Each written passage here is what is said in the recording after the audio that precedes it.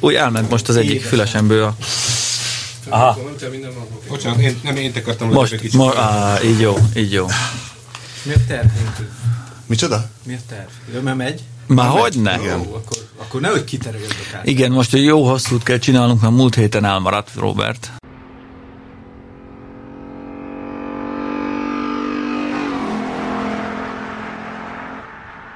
Képzeld el, nem voltál itt, és nem tudtunk embert összeszedni a Tibivel. Nem volt itt senki, nagyjából, aki tudott volna jönni. Hát szomorú dolgok ezek, de nem baj.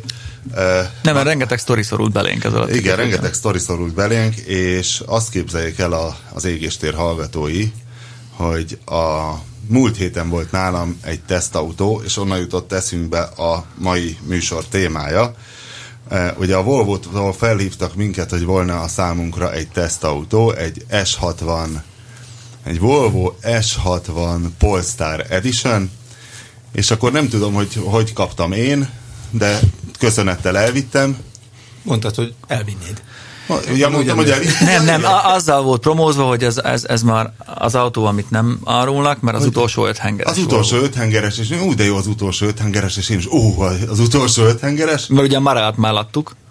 Igen, és még gondolkoztunk is rajta, hogy milyen jó lenne összehasonlítani a Mareával, hogy hát az utolsó 5 hengeres és így 5 hengeresek egymás között, és amikor átvettem a tesztautót, akkor az az érdekes felismerés érte, ez egy 6 hengeres, tehát hogy nem hogy 5, hanem hogy 6, és egy kicsit meghatottan ültem benne, hát majdnem egy hétig, és élveztem is, mert egy kiváló autó, és akkor jutott eszembe, hogy hát egyfelől ez az utolsó mohikán ugye a Volvo-nál, tehát hogy a Volvo már az 5 hengereseket is kisöpörte a garázsból. Na várjál, pluszban ez egy keresztmotoros 6 hengeres. Tessék? Nem söpörte ki. Mert?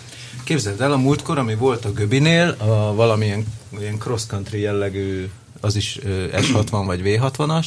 Igen. Abban az összkerekes automata az 5 hengeres.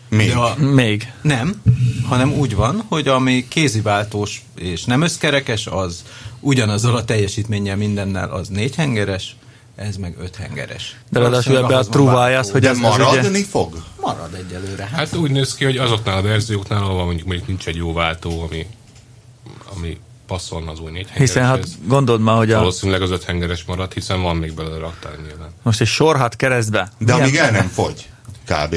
Nem? Tehát csinálnak másikat, van még egy gyártósorral hát csinálni. Igen, van erre egy gyár, tehát hogy ahonnan ezt veszik, ez egy kitalált rendszer. De akkor miért zokogtunk annyira? Mert szépen lassan azért váltják lefele, tehát mondjuk amikor ez az S60. Tehát, hogy az új típusokban már nem lesz, hogy azt mondták, hogy az XC90-ben már csak 4 hengeresek. Kettőféle motorja lesz a Volvo-nak.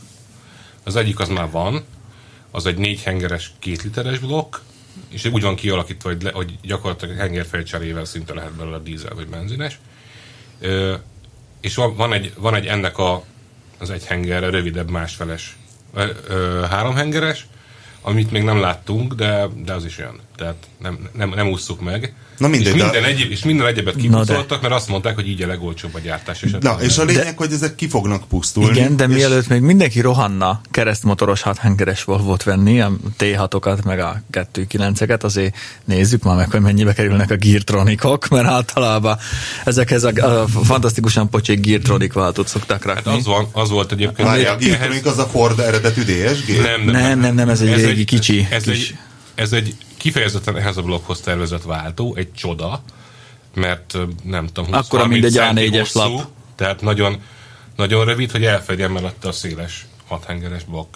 És ezt a S80-as első generációjával mutatták be. De ez egy hagyományos automata. Ez egy hagyományos automata. És szerintem ez egy jó váltó. Nem. Ez egy GM váltó. Igen, ez egy... Én úgy tudom, hogy a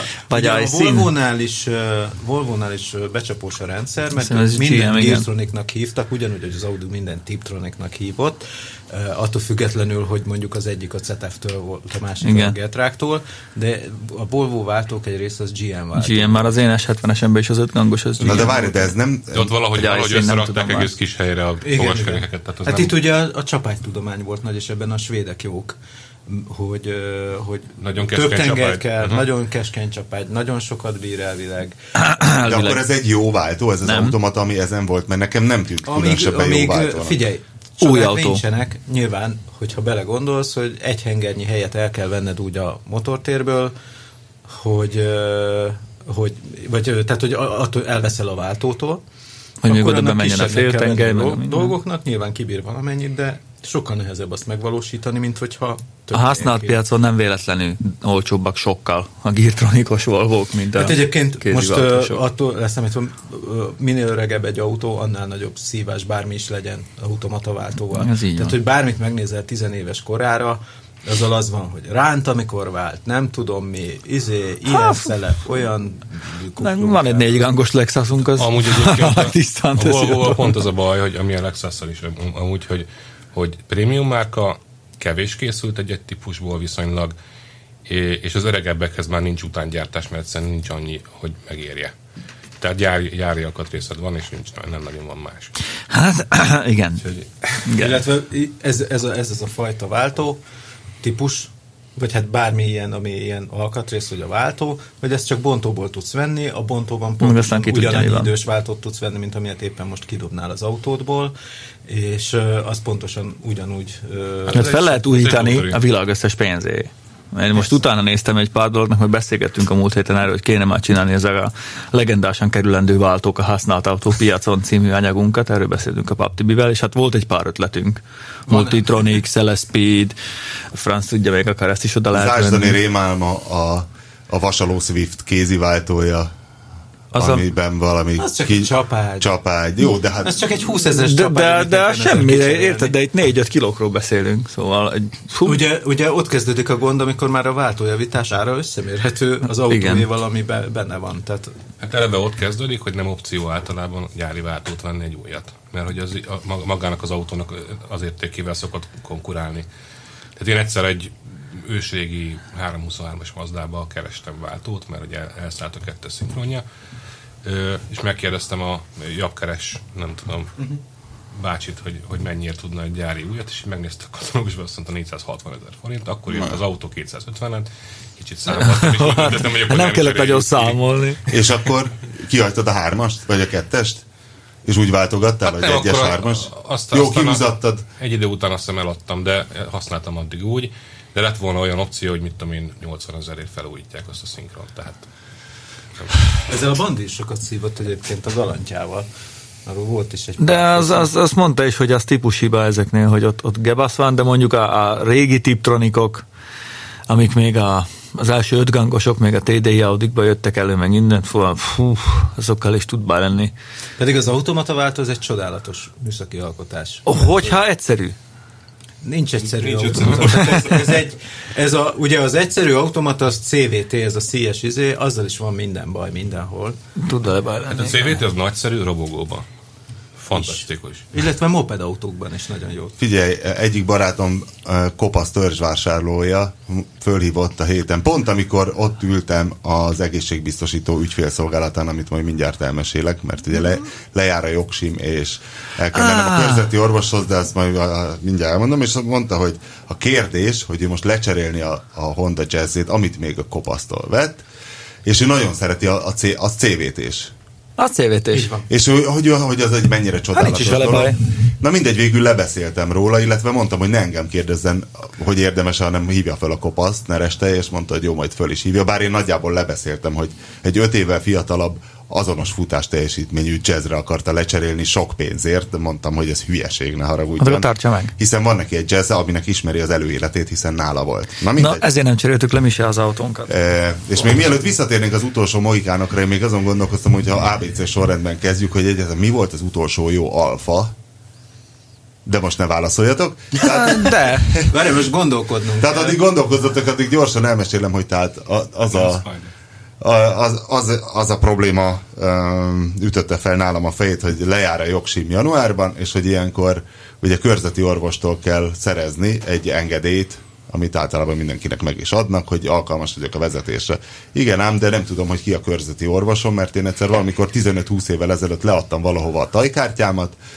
Egy körzeti orvos azóta boldogan fölveszi utánam a fejpénzt, ami nem tudom mennyi, de hát szerintem már ilyen milliós tételen messze túl lehet, hiszen egy 15-20 év alatt azért még a magyar egészségügyből is csorgatnak annyit a körzeti orvosoknak. Mindegy. A lényeg, hogy ezt a jogosítványos ellenőrzést, egészségügyi ellenőrzést a körzeti orvos csinálhatja csak. Na, és ki a körzeti orvos? És hát fölhívtam az OEP-et, hogy mondják már meg, megmondom a tajszámom, igazolványszám, lakcímkártyaszám, minden, mondják már meg ki a körzeti orvosom, és aztán adtak egy számot, hogy azt hívjam fel, felhívtam, és az a jellegzetes magyar államigazgatásban közismert ilyen lepattintó telefon, tehát, hogy nincs ember.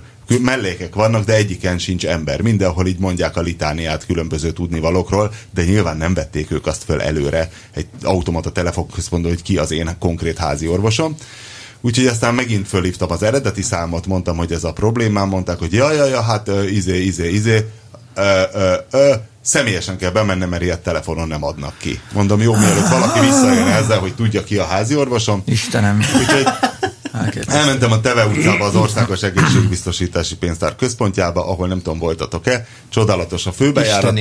A főbejáraton ott nem majdnem, csak ajánlani tudom mindenkinek. Majdnem akkora betűkkel, mint a Magyar Egészségbiztosítási, nem tudja, és nyugdíjfond, mindegy, majdnem akkora betűkkel van fölírva az ajtóra, hogy hogy itt nincs ügyfélszolgálat, és nagyon apró betűkkel van egy kacifántosan leírva, hogy ezzel szemben, hogy hol van, de annyira nem értettem, hogy hol van, hogy bementem, és megkérdeztem a biztonsági őröket, hogy mondom, bocs, hülye vagyok, nem értem. Ami ott ki van írva 2 A4-esre nyomtatva, hogy mondom, hol van, és ők elmutogatták, hogy itt forduljak balra, ott jobbra, és ott a rendőrpalottát kerüljem meg, és ott mellette. És a végén bóklásszak ki a Robert Károly körút, és ott lesz. Figyelj, olyan opció nincs, hogy neten beírod a tájszámodat, az kidobja, hogy halad ki a tököm az orvosod? Szerinted? Kézzel, Pista, nincs. De azt ki tudod dobatni egyébként, azt csak poénból megnéztem, de soha többé hogy mennyit költött rád eddig az egészségügyi pénztár? Azt ki tudod dobatni, de egyszer valahogy oda keveredtem tudod, van ez a magyarország.hu, vagy kormány.hu, vagy micsoda? Ez igen, a portál. A portál. Igen? A kapu. És akkor valahogy így, mondom, megnézem már azóta mennyit költöttek rám, és nem találtam oda vissza. Mert olyan bonyolult az egész vacak, hogy egyszerűen nem találsz vissza, de így ki lehetett izélni, hogy ezt egyszer én is átéltem egyébként, hogy egyszer én is nem találtam. Voltál te párszor, úgyhogy nem tudsz róla, ez bevett szokását. Na mindegy, kapcsolunk vissza a hősünkhöz, aki megtalálja. Egyszer meglépett egy körzeti orvosom. Azt meséltem. Lelépett a lével Malibura? Olyan, az volt, hogy fogta a pecsétjét és felszállt egy vizergépbe. Az összes kartonnal. Hát ez most amúgy is Magyarországon. És mit csinált velük? Mire jó ez? Mi ebben az üzleti modell? Hát fel lehet venni a fejpénzt. Mindenféle izéket kiír rá, vizsgálatokat. Vagy persze. Ezt tudom, hát ezt csinálják mindenütt. Ez egy ilyen bevett csalás. Tehát ott vagyok az egészségbiztosító ügyfélszolgálatán, ami a Robert Károlyról nyíló földszinti iroda. Pincesor mögötti második ablak. Majdnem. Az utcáról nyílik egy 2 fotocellás ajtó, bemész, ott van egy recepció, de nem küldenek sehova, hanem ott van rögtön mellette egy kuckó, ami előtt tehát van az automata ajtó, azelőtt állnak az emberek sorba. Sorszámosztó nincs. És ott állnak a húzatban az emberek, és ez egy érdekes dilemma, hogy levedd a kabátod, mert izzadsz, de akkor jön a cúg és megfázol. Na mindegy. Beverekedtem magam, és akkor elmondtam a problémám, és akkor azt nem akarom részletezni, hogy éppen kiebédelt, és miért szenvedett hátrányt a dolog. A végén az lett a vége, hogy nem tudják megmondani ki a házi orvosom. Mondom, de hát hogy? Mert ők az orvosokkal vannak kapcsolatban, nem a betegekkel. Mondom, jó, de indirekt módon kapcsolatban van az orvossal, kérdezzem meg tőle, vagy valami, nincs. Nem tudják megmondani, úgyhogy a végén kinézték az azt mondja, hogy milyen utcában lakom? Mondom, melyik utcában lakom? Nem találja. Mondom, Google a barátunk, ugye mondom, hát Google Maps, nézze meg ott az úszódarú utcát. Megnézi, és akkor ki is számolta, hogy Göncöl utca, és meg is mondta az én körzeti orvosom. Amit te otthonról is meg tudtál volna csinálni. Persze. Hogy csak nem jutott eszedbe, mindegy, hogy... Az az illetékes, de nem odaadtam én le annak idén a tajkártyám, hiszen akkor még máshol laktam. Hát már átpasszolta neked. Igazából nem tudom, hogy mindegy. De igazából nem az van, hogy most akkor bemennél ide ehhez, azt mondod, hogy leadnám a tajkártyámat. De nem tudom leadni, már leadtam máshova. De nem, azt mondod, hogy ez a tajszám, most én ide leadom, és akkor ő neki valahogy hivatalból kikéri a izéket, és valahonnan előkotorják. Mert olyankor már megtalálják. Ha bármi baj lesz itt az Indexnél, dolgozhatsz az OEP ügyfélszolgálatán, mert egy ilyennel kecsegtetett az ember. Egyébként meg is mondta a körzeti orvosom rendelés idejét, ami egyébként ma délelőtt 8-tól 12-ig volt. Elmentem ma a Gönc... Mi? Ez olyan szinten elképesztően kretén. Még nincs vége. Várjál. Elmentem a Göncöl utcai rendelőbe, bemegyek és nézem az én körzeti orvosomat, aki oda is volt írva, hogy a 6-os ablak. Mentem volna a 6-os ajtóhoz, egy lánc zárta el az utat, és láthatóan sötét volt. Erre elkaptam egy nővérkét, aki egy másik ajtóból jött ki, és mondtam, hogy hát az X doktornőt keresem, és mondta, hogy na hát ő délután rendel 4-től fél 8-ig. Mondom, de hát a rendelési idő 8-tól 12, és erre vállant van, és a legtermészetesebb mondta, hogy most cserélt ügyelet van. Magyarán valaki helyettesíti. Nem akkor rendel, amikor rendelne. Valami cserélt ügyelet van, mondom, az tök jó, hogy egészséges vagyok, és autóval jöttem, de mondjuk egy 75 éves mammer betegen elvánszorog odáig. Végigjárja ezt a kanosszát. És vállat vannak, és azt mondják, hogy cserét, ugye, úgyhogy még mindig nem tudom. Ja, de várjál, és azt mondta, hogy az én körzeti orvosom meg fogja csinálni mindenképpen, nem probléma, hogy nem odaadtam a kartonomat, mert ez egy 10 000 forintos tétel, tehát ő mindenképpen megcsinálja, és akkor majd kérdezzem meg tőle, hogy, mert ő lehet, hogy rálát egy olyan adatbázis, hogy beszarok, tényleg, beszarok. Hát apám orvos Szlovákiába. Jó, de hát ott faluhelyt ott könnyű, hát most torna alján. A faluban mindenki. Kihez tartozol? Ott nincs ilyen, hogy nincs tájkártya. Van egy egészségbiztosítási kártyád. Meg a számot. Van egy egészségbiztosítási kártyád. Az a tajkártya, nem? Nem tudom, nálunk így az nálad van. Azzal te bármelyik orvoshoz... nem taj, hanem mit tudom én. Zdravotná poisztyenyecká kártya, mindegy.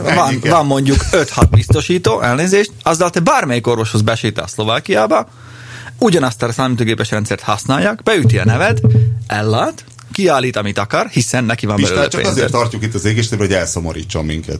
És kész, rálátja, hogy ki a kezelőorvosod, ő megkapja, hogy igen, voltál itt tenni az orvosnál, kész, ő fölvette érted a pontokat, meg a setont, azt hello! Ez, hogy központon bemenni, meg délután visszamegyek, hiszen nekem ugye a munkámhoz viszonylag nagy szükségem van a jogosítványomra, úgyhogy mindenképpen végig, igen. Egyébként ez egyfajta fétis, ez a jelenj meg személyesen, és akkor majd esetleg foglalkoznak veled.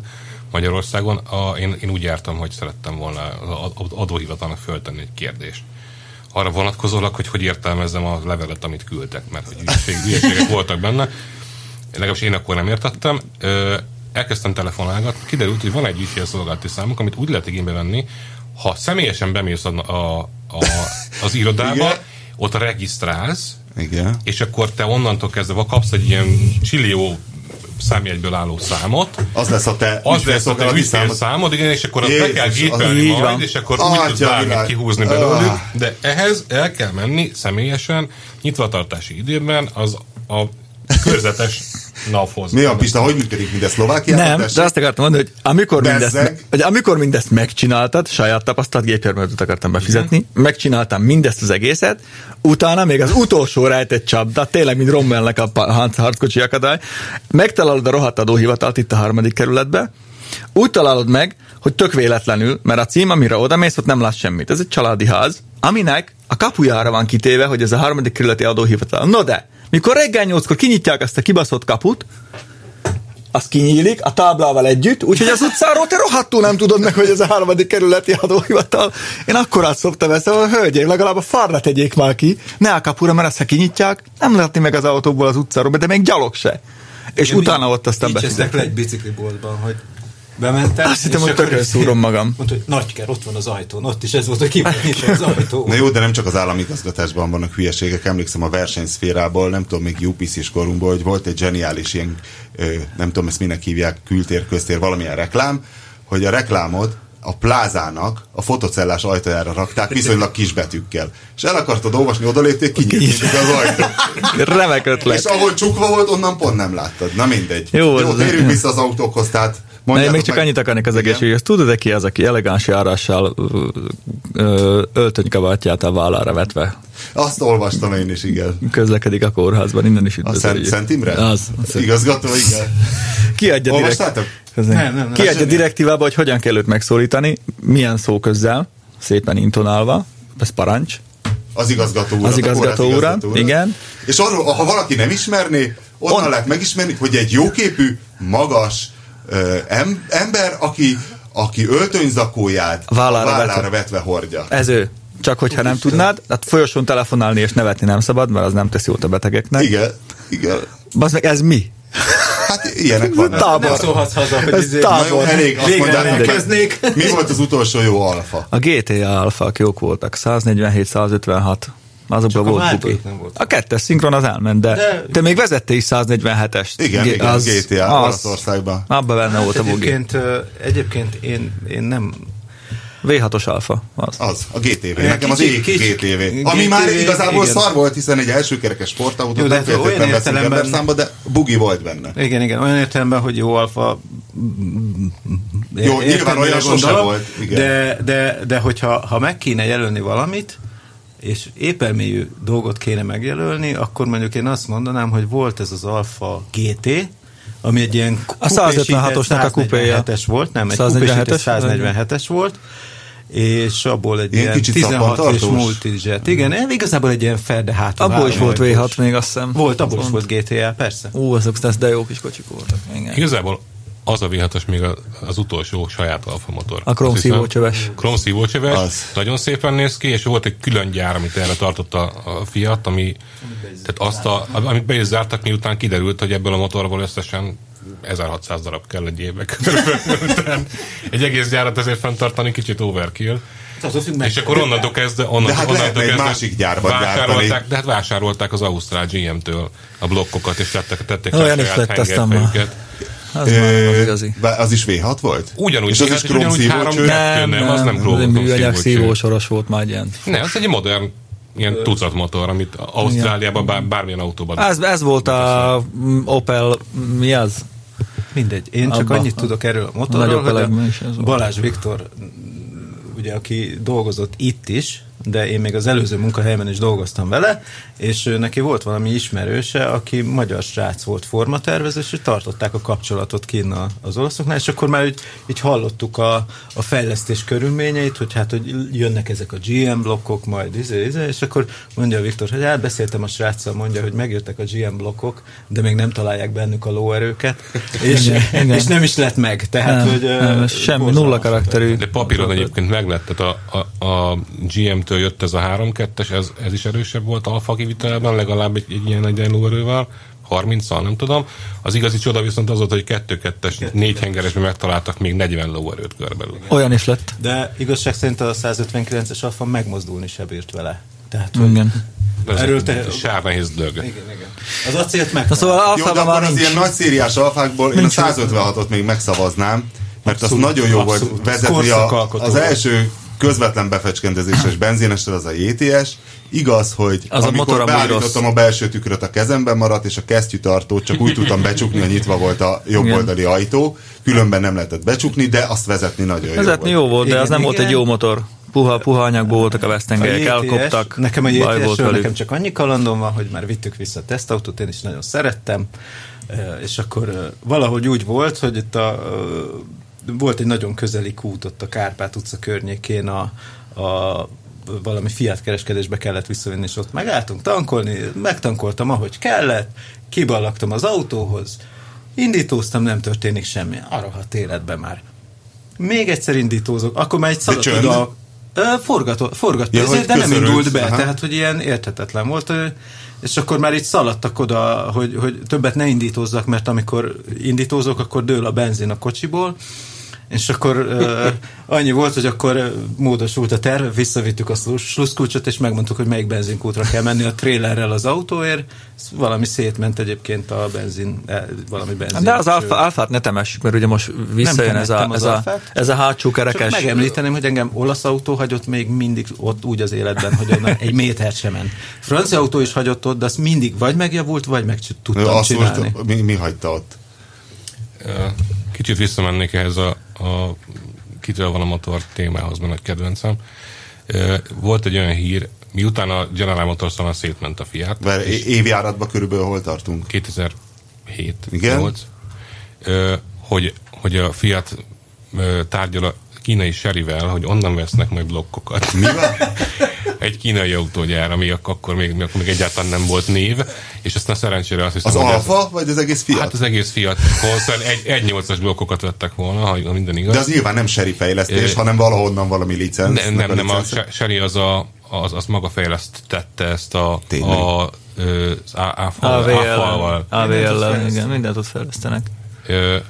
A Korosznak a motorjait is ők csinálták. Hát a Korosz az egyezőbe Chery, de igazából az van, hogy azt hiszem aztán ebből nem lett semmi, hanem az oroszok saját maguk csináltak egy 1.8-as blokkot szerencsére. Azért az akkori kínai autóminőségben nem volt. De visszatérve oda... származik az az aforizma, hogy a BMW csinálja a legjobb Mercedeseket. Azt vagy ő, vagy én mondtam. Bandi szokta ezeket a mély aforizmákat, hogy mi volt az utolsó jó BMW, vagy jó BMW? Audi. Ki ne hadd. Nem a jó, igazából nem, ez, hogy mi volt a jó, hát az Alfában V6 volt a jó, de az most megint lesz. És jó. Szerintem ez kurva jó lesz ez a csúcsmodell. De mi volt az utolsó jó BMW? Ha nekem jelölnem kéne első helyen, akkor én a kifutó 1-es, hátsókerekes 1-est. Én életem egyik legjobb BMW-je, az pont nekem az első generációs 1-esből egy 118D. Ami nem olyannal tartja a körrekordot a Nürburgringen? Nem tudom, 2 literes dízel. Nem, ők 120-as. Mindegy. Nekem elég a 118D. Az egy olyan jó autó volt, fapadosan, akárhogy, hogy ez... Éppen azt nem ugyanaz a motor van 118. Persze, ugyanaz. Azt nem kicsit följebb tekerték a 120D. Igazából véletlenül hagytam ki az Audit, de most az Audira nem mondhatjuk, hogy szarabb, mint volt. Az Audi az felfelé megy, amióta... Picit, hogyha az utolsó mohikánokról van szó, igen? Múlt héten volt. Múlt előtti héten volt itt a csodálatos Mustang, igen. A 8-as motorral, és na az egy ilyen lassan. De honnan tudjuk, hiszen az egy új, tehát az egy 2013-as. Forgós szívó V8, és ilyet már senki nem csinál. Nem terveznek. Van még ilyen autó, de nagyon kevés. Hát még a Chevrolet Amerikában, igen, aztán... Tehát azt mondom, hogy a Mustang is Amerika miatt van egyértelműen. De a Corvette-nek a csúcsmodelljében is kompresszoros motor van már ideje. Azt is tudjuk. Inkább mind a turbo. De V8. De V8, de mondom, ilyen forgós, szívó V8, Holden. Vagy egyáltalán forgós, szívó motor a Holden, az megszűnik. Az már megszűnik tényleg, sajnos. Úgy... Sajnos, mert a Holden mit tett hozzá? Rengeteg ilyen volt. Monaro VX-erek, meg a Maguk, meg a Való. De nem ilyen ázimkézet Opel? Meg a... De figyelj, V8-as LS blokk volt bennünk. Vagy ott van a Lexusnak a kis ISF, meg ezek. Az V8 szívó motor.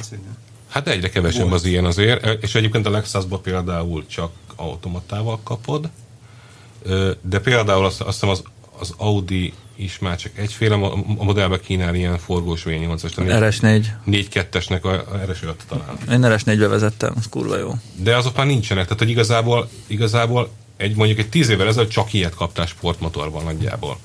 És mostanra így nagyon-nagyon felszívottak. Tehát ez a... Hát figyelj, még ez a Ford az ilyen szempontból még egy ilyen utolsó lehetőségnek tűnik, aztán szépen... De még a gázkibocsátását sikerül a koncernen belül lenyomva tartani, addig ők csinálhatják a V8-at. Van valakinek egy Fiestája, addig igazából elfér a portfólióban egy munkát. Gyártják ezeket a Ford ortopédeket, vagy milyen neve neki? Sport Max Sport, Sport Boost, vagy mi a... Mi az a... Az ortopéd. EcoBoost, nem, az a motor. EcoSport, az borzalmas Ez ami... klumpa. Kiállítottunk a mexikói. És annyira megrémült tőle mindenki, hogy újra kellett tervezni a külsejét egy kicsit. Várj, az amerikai... De azért nagyon nem tervezték újra.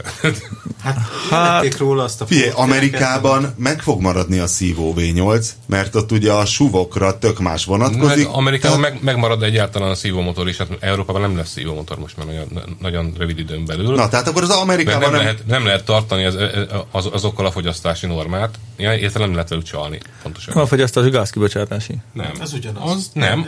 A széndioxid, ami ugye arányos a fogyasztással, és a turbomotorral lehet csalni, a szívóval nem lehet csalni, ez a különbség. Ez a csalás... No, várj, most a BMW-nél voltunk.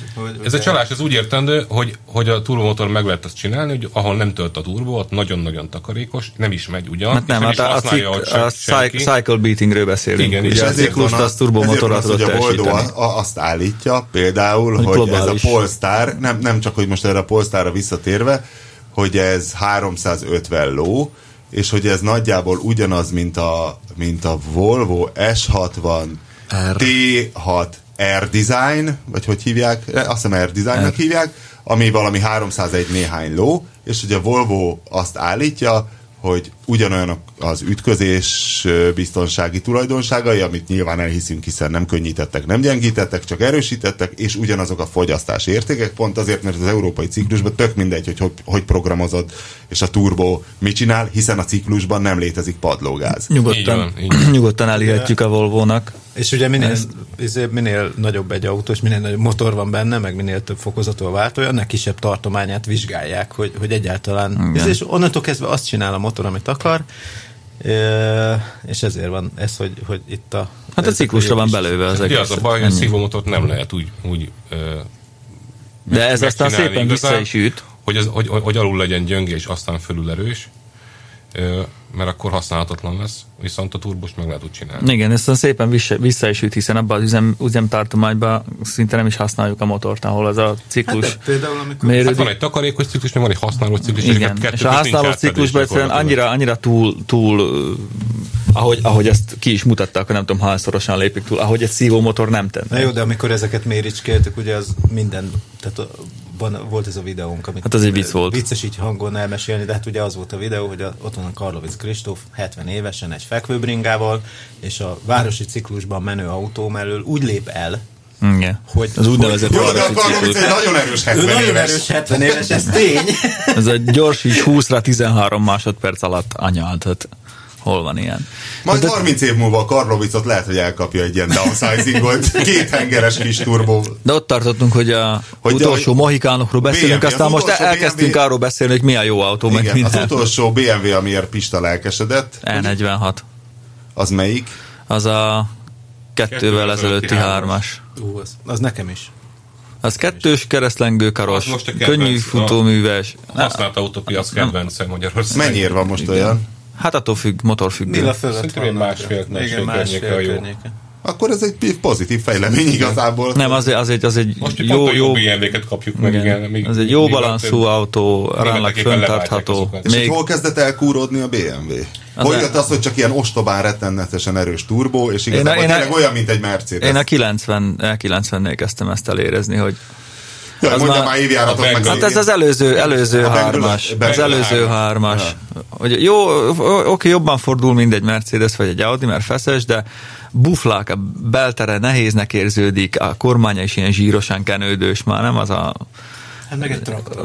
Meg a dízellel, igen, az borzasztó, kulturálatlan. Facelift előtti az. És ez nem segít a mostani sem, ami egy nagyon jó autó amúgy, a mostani 3-as szerintem. Sokkal jobb, mint az előző. A hely van benne, kultúrát, de minőség. Más, hogy Freudean fan. Hát az jó BMW-ben, hogy régen egy 4 hengeres 18-assal is tudtál jót autózni. Szóval, hogy kitoltad a szemét, meg minden autója jó volt igazából, egy fosos 1.6-ossal is. Nem.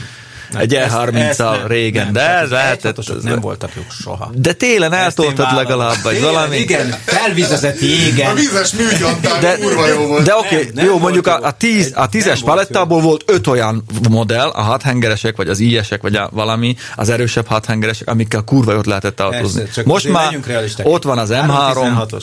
Nem volt jó. És az M3 is már most túl erős, már nagyon ilyen kenődős buflák, meg ugye, amitől nem csak megijed az ember, hanem boldogan autózik. Az a kifutó 1-es. Na jó, nem... mondhatok még egy utolsó mohikánt? Nekem a Volvo keresztbe V8-asa, ami volt a Yamaha motoros, igen. Hú, gyerekek, az keresztbe volt, ugye? De miért? Az úgy fért el. Nem fért be. Máshogy... Hosszában miért nem fért? Nem fért be. Nem úgy van tervezve az autóknak a motortere, hanem úgy, hogy keresztbe sorhat, mert az volt korábban. Igen, tehát eredetileg volt egy sorhatos, amit a 960-asban szerettek, ami hosszában volt benne, és ezt fordították keresztbe, és úgy tervezték meg a következő generációs, már első kerekhajtású Volvokat, mindegyiknek marha széles és viszonylag keskeny motortere van. És oda akartak betenni egy V8-as, mert az amerikai piac kívánta volna, az XC90-esnél, hogy legyen egy V8-as. Sőt, S80-ban is volt. Azt tudták csinálni, az S80-ban később került be, de ugyanez lett volna gond vele, bármi más V8-assal, mert Ford volt ráadásul akkor a Volvo, és így még mindenki gondolkodott rajta, hogy egy Ford V8-as nem tudnak begyömöszölni, és nem tudnak, hanem a Yamaha-tól rendeltek egy V8-ast, ami 45 fokos hengerszöggel. Igen. Tehát ilyen egészen összecsukott, nagyon keskeny motor, amit keresztbe be lehetett tenni ezekhez a meglévő váltókhoz, meg az egész hajtásnál ez be lehetett így. Ez milyen jó lenne most egy 10 éves V8-as XC90. Pont erről beszélgettünk múltkor Arthurral, hogy gondolj bele, hogy kifejlesztetsz a világ összes pénzé egy motort, amit aztán raksz mondjuk másfél modellben, mert kicsit volt az S80-ban, kicsit az XC90-ben. 6 vagy 7 évig gyártották összesen. És amúgy egy kurva jó motor volt, és amúgy a svédek, még te is írtad a hírt, csináltak belőle hot rodot, építettek egy hot rodot, amiben benne volt rendesen hosszább ez a Yamaha féle V8. Be lehet építeni, csak ugye keresztben csak ezt lehet építeni. Elképesztő menő és volt. Van vele és azt úgy pár év után kidobták az ablakon, mint és sose lett volna. Nobel 12, vagy micsoda, abban még sportkocsiba is teszik. Lehet. Azt mondta, lehet, hogy tudod fejből, hogy hol tart most a DSG-ipar, mert úgy volt, hogy az Audi kezdte beépíteni a DSG-ket, és mindig a nyomaték volt a határ, hogy nagyobb motorokhoz egy ideig nem volt DSG, mert nem bírta el 250 Nm volt a határ sokáig. Nem tudom, nagyon messze. Mert nem tudom, de jóval kitolták ezeket a határokat, most már azért mindenhez van. Nem tudom, hogy kb. Hol van, mert én a Mustangnál néztem, hogy na, automata, és még a tesztautó átadótól kérdeztem, hogy DSG? És mondja, hogy nem, és mondom, hát persze, biztos nem bírja a nyomatékot, és mondta, hogy hát nem, meg hogy ugye a Fordnak nincsen hosszmotoros platformra való DSG, nincsen. Nem is lehet. Hogy... De egyébként, ha megnézed, az erősebb motorokhoz ma is majdnem mindenki hagyományos, ilyen olajos automatát használ, igen. Nagyon sok sebességes mechanikus résszel. Például a BMW-nek a 8 gangosa, vagy egy a BMW-nek a 8 gangosa, meg az Audi-nek a 8 gangosa. Ami igazából ZF. Ugyanaz a ZF váltó, meg van a Mercedesnek saját váltógyára van, ugye, tehát ők ez a 9 G-Tronic, meg a 7 G-Tronic? Igen. Meg azt hiszem még valaki, még egy valaki gyárt ilyet. Igen. Az meg Denso? iSyn. Na jó, az a vicc, hogy az iSyn megcsinálja a 9-eset kereszt. Tehát, hogy kereszt Egyébként meg, ha jól tudom, akkor az iSyn a Volvo-nak az első számú szállító. Igen. Tehát, hogy az összes ilyen Volvo váltó, amire most azt mondod, hogy Volvo váltó, az mind japán. Úgyhogy nem GM valószínűleg az is a... Kivéve a Fordot DSG, amit mindenki gyűlöl, igen. Igen, de az más. Amit annyira rüheltünk. Tényleg, nem is tudom, mi volt az első Volvo tesztautó, amiben... Az eset, ami nálam volt, és én még kérdeztem, hogy... És ott hívtál mindenkit tesztútra, hogy próbáljuk ki, nem lehet, hogy ez tényleg egy hagyományos automata. Mi a neve? Power Shift? Dura Shift? Ugyanolyan irdatlanul lassan kapcsol. Valamilyen Shift, igen. Szlovákiában gyártják mellesleg. Ez volt az első, először egy S40-esben volt egy dízelmotorral. És abban tök jó volt, mert én gondolom, ilyen európaiasra hangoltak, mert hogy dízel.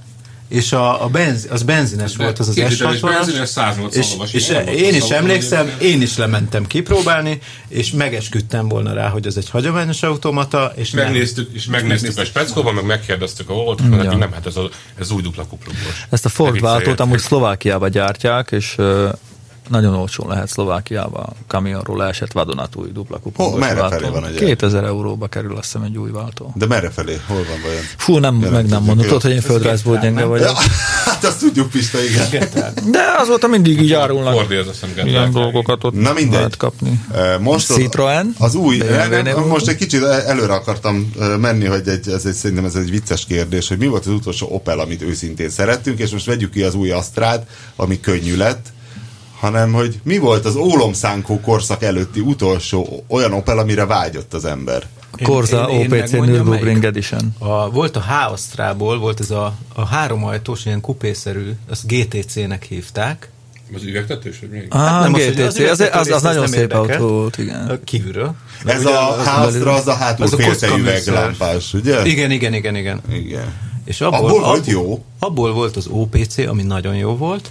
Az olyan hangja volt az izének de már az is ilyen kurva nehéz volt. Nem, az nem volt olyan nehéz. De azok jók voltak, azok az akkori 2 literes Opel. Ja, de ez nem az volt, aminek a Lotus csinálta a futóművét még? Hát én nem tudom, de nagyon rendben volt, és abból volt egy ilyen 2 literes soft turbo is. 170 lóval, nem? Valamilyen 170-180. Középen egy kipufogó. Az OPC volt középen egy kipufogós, és ennek ilyen nagyon ilyen fémes sivító hangja volt, az is őrületesen jó volt, de mondom, egy ilyen sima soft turbo motorral az Opel, pedig hát ez a belső ez elég gyűlöletes. Azt baba? Most fogtok vele vitatkozni, ez szinte biztos. De volt nálam az Astra kombi az előzőből. Az 1.6-os dízel? Nem, egy 4-es turbos benzines. Kéziváltó, vatrudas hátsó futómű, és ez egy kellemes autó. És nagyobb, mint az Insignia. Igen.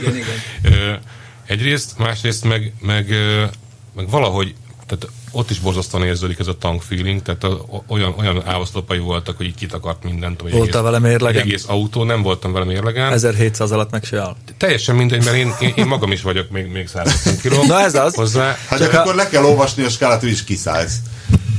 És akkor tudod, így megemelkedik. De nem volt kellemetlen, az egy olyan Opel volt, hogy én nem értettem utána, hogy mi van, és aztán utána nem sokkal később volt. Hogy mi a baj? Volt az összehasonlító teszt, ahol találkoztam az Insigniával, és akkor rájöttem, hogy igazából az sem volt igénytelen autó, csak tényleg az van, hogy hát egy Corsa méretű belsőt ért a minusz körbelül, és nem érted, hogy ez egy nagy autó. Hova lett a nagy autó, amikor beülsz, igen? Beültünk 5-en, amikor fotóztuk, mert hideg volt, emlékszel? Kín voltunk valami összehasonlítón, azt hiszem Esztergomba fotóztuk, vagy Párkányban. Na jó, akkor menjünk vissza a célra, amit Pista elvasolt, Citroen. C6, a nagy szerelmem. Nekem lesz egyszer egy olyanom. 2.7 V6 HDI. Hát ilyen 3 Michelin, ma jót veszel. De nem az van, hogy nincs jó. De, ezek jók. Ezek jók. Ezek jók amúgy. Mert miért jók? Mert megbízhatóak.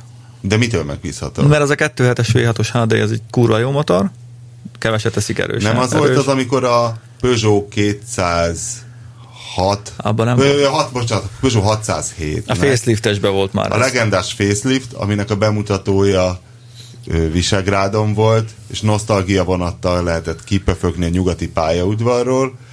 És milyen bemutatók voltak, úristen? A magyar bemutató, igen, tehát a nosztalgia gőzössel kellett elmenni Visegrádra, és akkor azt hiszem, hogy legyen egy kis feeling, a Serpentinen lehetett visszajönni, és nem tudom én, a 10 tesztautóból 4 lerohadt.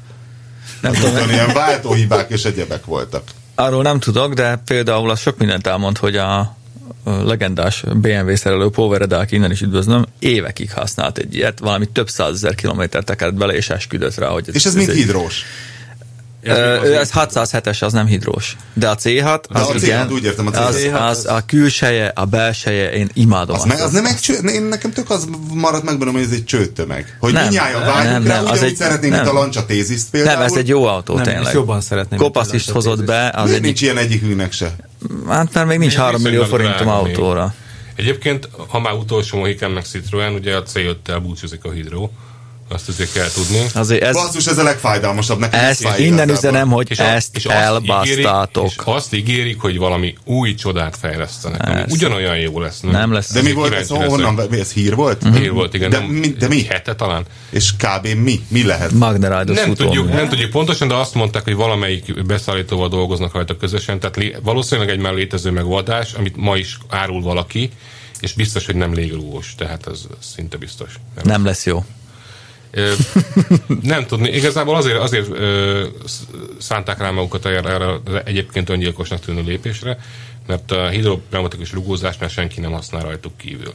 Hát ez a lényeg. Pont ez volt benne, pont ez volt a lényeg. Ehhez egy egész gyárat fönn kellett tartani, ami ezeket az alkatrészeket készíti. Valami. Peugeot Citroen most akkora lekvárban van, de olyan szinten fejbúbjáig ellepsze már lassan, így anyagi tekintetben, hogy muszáj csinálniuk valamit, hogy csökkentsék a költségeket, és ezt találták ki többek között.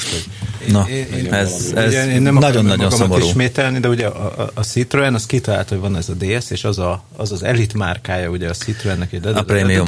Na, abból hagyták ki az egészet. Igen. Tehát, azt én nem értettem, hogy azt mondod, jó, itt van a Citroen C5 Proli autónak, a területi képviselő, meg a nem tudom mi, banki alkalmazott, meg minden, az járjon acélrugókon, és nem tudom mi, és akkor legyen a DS-be, mert elfér az a 10 000 autó, abból úgyse adnak sokat, és akkor azok meg lebegjenek az hogy a DS5, ami gyönyörű kívül belül, és egy szekér, azt én nem értettem meg. Igen. És Lázár Vilmosnak mondjuk jó ilyen, mert neki a fogathajtó múltjával csukják be a cuccot, de rakják el a gépeket, hogy hát, ha egyszer lesz jobb, mert ez nagyon fog hiányozni a Citroenekből, és ugye régen megnézted, hogy voltak ezek a Citroen, azt úr, te tudsz nekem segíteni, van, mint a CX, csak kisebb. Ilyes. Ami még GS, meg mit tudom, tehát hogy meg a GS, nem tudom, hogy igen. A Mazsom. Jambon. Ott ülve a Mazsom, igen. És tehát, hogy ez ilyen tök hétköznapi dolog volt, hogy bement a falusi tanítóbasszus, vett egy Citroent, és vett egy hidrós BX-et. Voiture. És voiture. Igen. És kész. Tehát, hogy ilyen köznépi autó volt. A hidrós BX, én nem emlékszem, hogy mentem volna a hidrós BX-el. Én mentem, halál közeli élmény. Csak azt mondom, hogy az volt a lényeg, hogy hozzánk már a nagyon szar BX-ek jöttek. Tehát a leharcolt fos BX-ek, és hogy ez egy ilyen magyar optikai csalódás, hogy a BX szar. Nem, én ültem jóba, van egy rokonságban egy emberke, akinek egy időben volt 2 vagy 3 ilyen S16, tehát azért tartott többet, mert hogy a alkatrésznek majd jó lesz. Nem, VX GTI volt, nem? Lehet, hogy GTI-nek hívták, nem tudom, de annyi a lényeg, hogy ez egy 160 lóerős autó. Jöttünk, láttunk, visszamennénk, be van egy piros. Katalizátor nélküli verziót használta. Gazdám a szaracénak. Tényleg egy 960 lóerős ilyen GTI. Na várj, de az nem lehetett egy repülőszőnyeg nem, akkor? amúgy nem. Nagyon kényelmes volt. Mert volt olyan beállítás rajta, ugyanis. Én mentem egy ilyen jó BX-el, de ilyen közepes. Utána mentem egy CX-el, ugye rendszere válogatja. Rendszere válogatja nagyon. A sok gömbös. Ahol még a szar is jó volt. Meg az XM. A CX az olyan volt, hogy egyszer a Csikós egy fél évig járt egy kölcsön CX-el, valamelyik, most mindig azt szoktuk mondani, hogy minden barátját Lacinak hívják. Igen, valamelyik Laci kölcsön adott neki. Elnézést kérek, hogyha nem Laci adta kölcsön. Lehet, hogy a harmadiknek neki is az csak. De mindegy is, mert én ezt mind kívülálló mesélem, és mondta, hogy ezt ki kell próbálni. És kipróbáltuk a hajógyári szigeten válogatott szar útjain, ahol még voltak helyek, ahol fölraktak ilyen fekvőrendőröket is, és ez a CX, ez úgy ment át a fekvőrendőrön, hogy csak hallottad, mert ahogy a gumi... És tájhozott egyszer egy XM. Igen, az XM is az XM az nem ilyen lágy. De ott is volt több rendszer. De nem. Volt ott a sok gömbös, a legsok gömbösebb se volt olyan lágy, mert ennek a CX-nek egyébként kanyarban tényleg leért a kilincse. De kell hozzá. Az úgy billegett meg minden, de annyira csodálatos érzés. Igazából a hidro akkor jó, ha van hozzá nagy tengelytáv. Én is azért kérdeztem a BX-et, hogy mert az egy kicsi autó. És nekem egyébként még az ilyen utolsó mohikánok között volt a Xantiából, nem az Activa, azt én nem szerettem, hanem volt ott is volt az egyszerű hidrós, meg a bonyolult hidrós, a sokgömbös hidrós rendszer, és az a VSX kivitelekben már benne volt, és volt egy ilyen 2 literes szívó benzines VSX Xantia, és azzal így mentem... Ez a soft turbós volt? Nem, szívó 130 ló körül, már nem emlékszem pontosan, és mentem ilyen Ceglét környéki, ilyen 3 számjegyű utakon, és az olyan volt, hogyha volt egy ilyen nagy hullám az útban, akkor így utána egy ilyen icipicit így mozdult, de akkor már rég túl voltál rajta, és akkor ment tovább a lebegés, és utána most 2 héttel... egyébként rákívántam. Nyilván nem lehet kapni normális CX-et, képtelenség, hiszen ezek már 20 éve is 20 évesek. Drága, de van. Hát meg minden rohadt sajnos. Igen. Ez az időszak, amikor olyan az meg drága.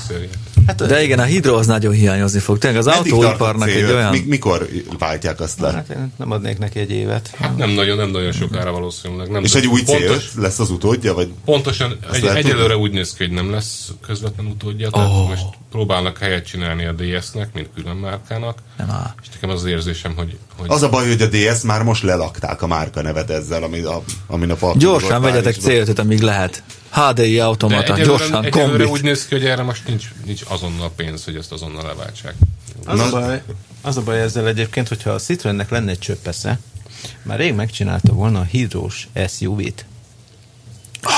Mert ugye a legnagyobb az baja. SUV-knak mi az átka? Az, hogy ha magasan van, akkor keményre kell csinálni, ha meg alacsonyan van, akkor meg nem SUV. És ugye erre lehetne egy megoldás a légrugó, amit a németek használnak, de az még sokkal drágább rendszer szerintem. És sokszor nem is jó. Mi volt a Citroennek az, ami C-crosser. C-crosser nem volt. Hát azért nem volt, mert ez egy Mitsubishi autó. Igen. Az egybe az Hollandiában az ottani Mitsubishi meg kellett volna csinálni az Outlander hidrós. Meg volt olyan időszak. Később igen, eladták már az ott. C-crosser az úgy néz ki előre, mint egy Ambrásztet, amikor kinyitja a száját. Egy hidrós SUV-t. De az Outlander egy jó autó volt, én úgy emlékszem. Abszolút. Tehát, hogy akkor az a C-crosser se lehetett annyira szar. Ez mennyire jobb lett volna így ez a GLM egy hidrós futóművel. De nem, mert akkor meg tudod csinálni ezt a színszabályozós játékot, tud lenni lágy, ha kell, be tud keményedni, hogyha kell. Szervizmódot tudod emelni? Itt van nekik, azt mondja, ez csak 60 éve. Igen. Nem? Hát nagy kár lesz. Ezt nagy kár lesz. Fel fognak egyszer. értékelődni a régi hidrós Citroennek. Csinálják. De mert nincs pénzük. Hát ők most majdnem csődbe jutottak, ugye az volt, hogy a Mazda is ott volt a szarban. Megvette felesbe valamekkora részét sem volt, azt hiszem 10%-ot talán, a francia állam felesbe egy kínai befektetővel. Így van, mert a francia állam nem szívesen segít a PSA-nak. De nem, a francia állam azért vette meg a 10%-át, hogy nehogy véletlenül a kínaiak jussanak vezető helyzetbe az igazgató tanácsban. Ennyi volt az oka. Mert már most is annyi kínai van a Citroenben? Nem. Pont annyit vásárolt a francia állam is, mint amennyit a kínaiak. Tehát pont ugyanannyi százalék részvényt, ugyanannyi pénzért, azt hiszem összesen valami 3 milliárd euró. Igen, mert Citroen van Kínában régóta. Hát a Dongfeng vette meg, ők a kínai partnerük, tehát a gyár, ami Kínában van, az félig Dongfeng, félig PSA. És most már inkább több. A keleti szél azért. Ezt nekem ott a Citroen múzeumban amikor a PSA főnök ott ment a Dongfeng hogy mondják, standot megnézni a Shanghai autószalonon. Hát ez egy érdekes. Nem mert oda nézni, vagy mit? Hát van egy ilyen echte Hammer másolata a Dongfengnek, és akkor tudod, oda megy ez a... Partnerünket megtekintem. Igen, és akkor oda megy ez az amúgy kultúrember, és minden, és akkor hát ezért udvariasan kell mosolyogni, milyen ügyesen lemásoltátok ezt a Hammert. Hogy jött az ötlet? Egyébként egész ijesztő dolgokat árulnak Kínába ők. Van egy-két érdekesség, tehát ilyen hosszított szedán C4, meg ilyenek. Nézzem meg, mit jelent a Dongfeng. Keleti szél, hát ezt nem kell megnézni. Dongfeng, hát a feng shui, a szél és víz, tehát az a feng a szél, meg például van olyan, hogy Citroen néven van Peugeot 206-os. Igen. De Citroen akárminek. Sedan. nem az egyébként a szemötajtós, de láttam egész démonian néz ki. Szülöttek vannak ott egyébként. Nem mindegy, valószínűleg nagyon olcsón árulják, vagy állítják elő. Hát ez az ő dolgok természetesen, de hát nem mindegy, az utolsó Mohikának köztünk járnak ezek a C5-ösök, tényleg.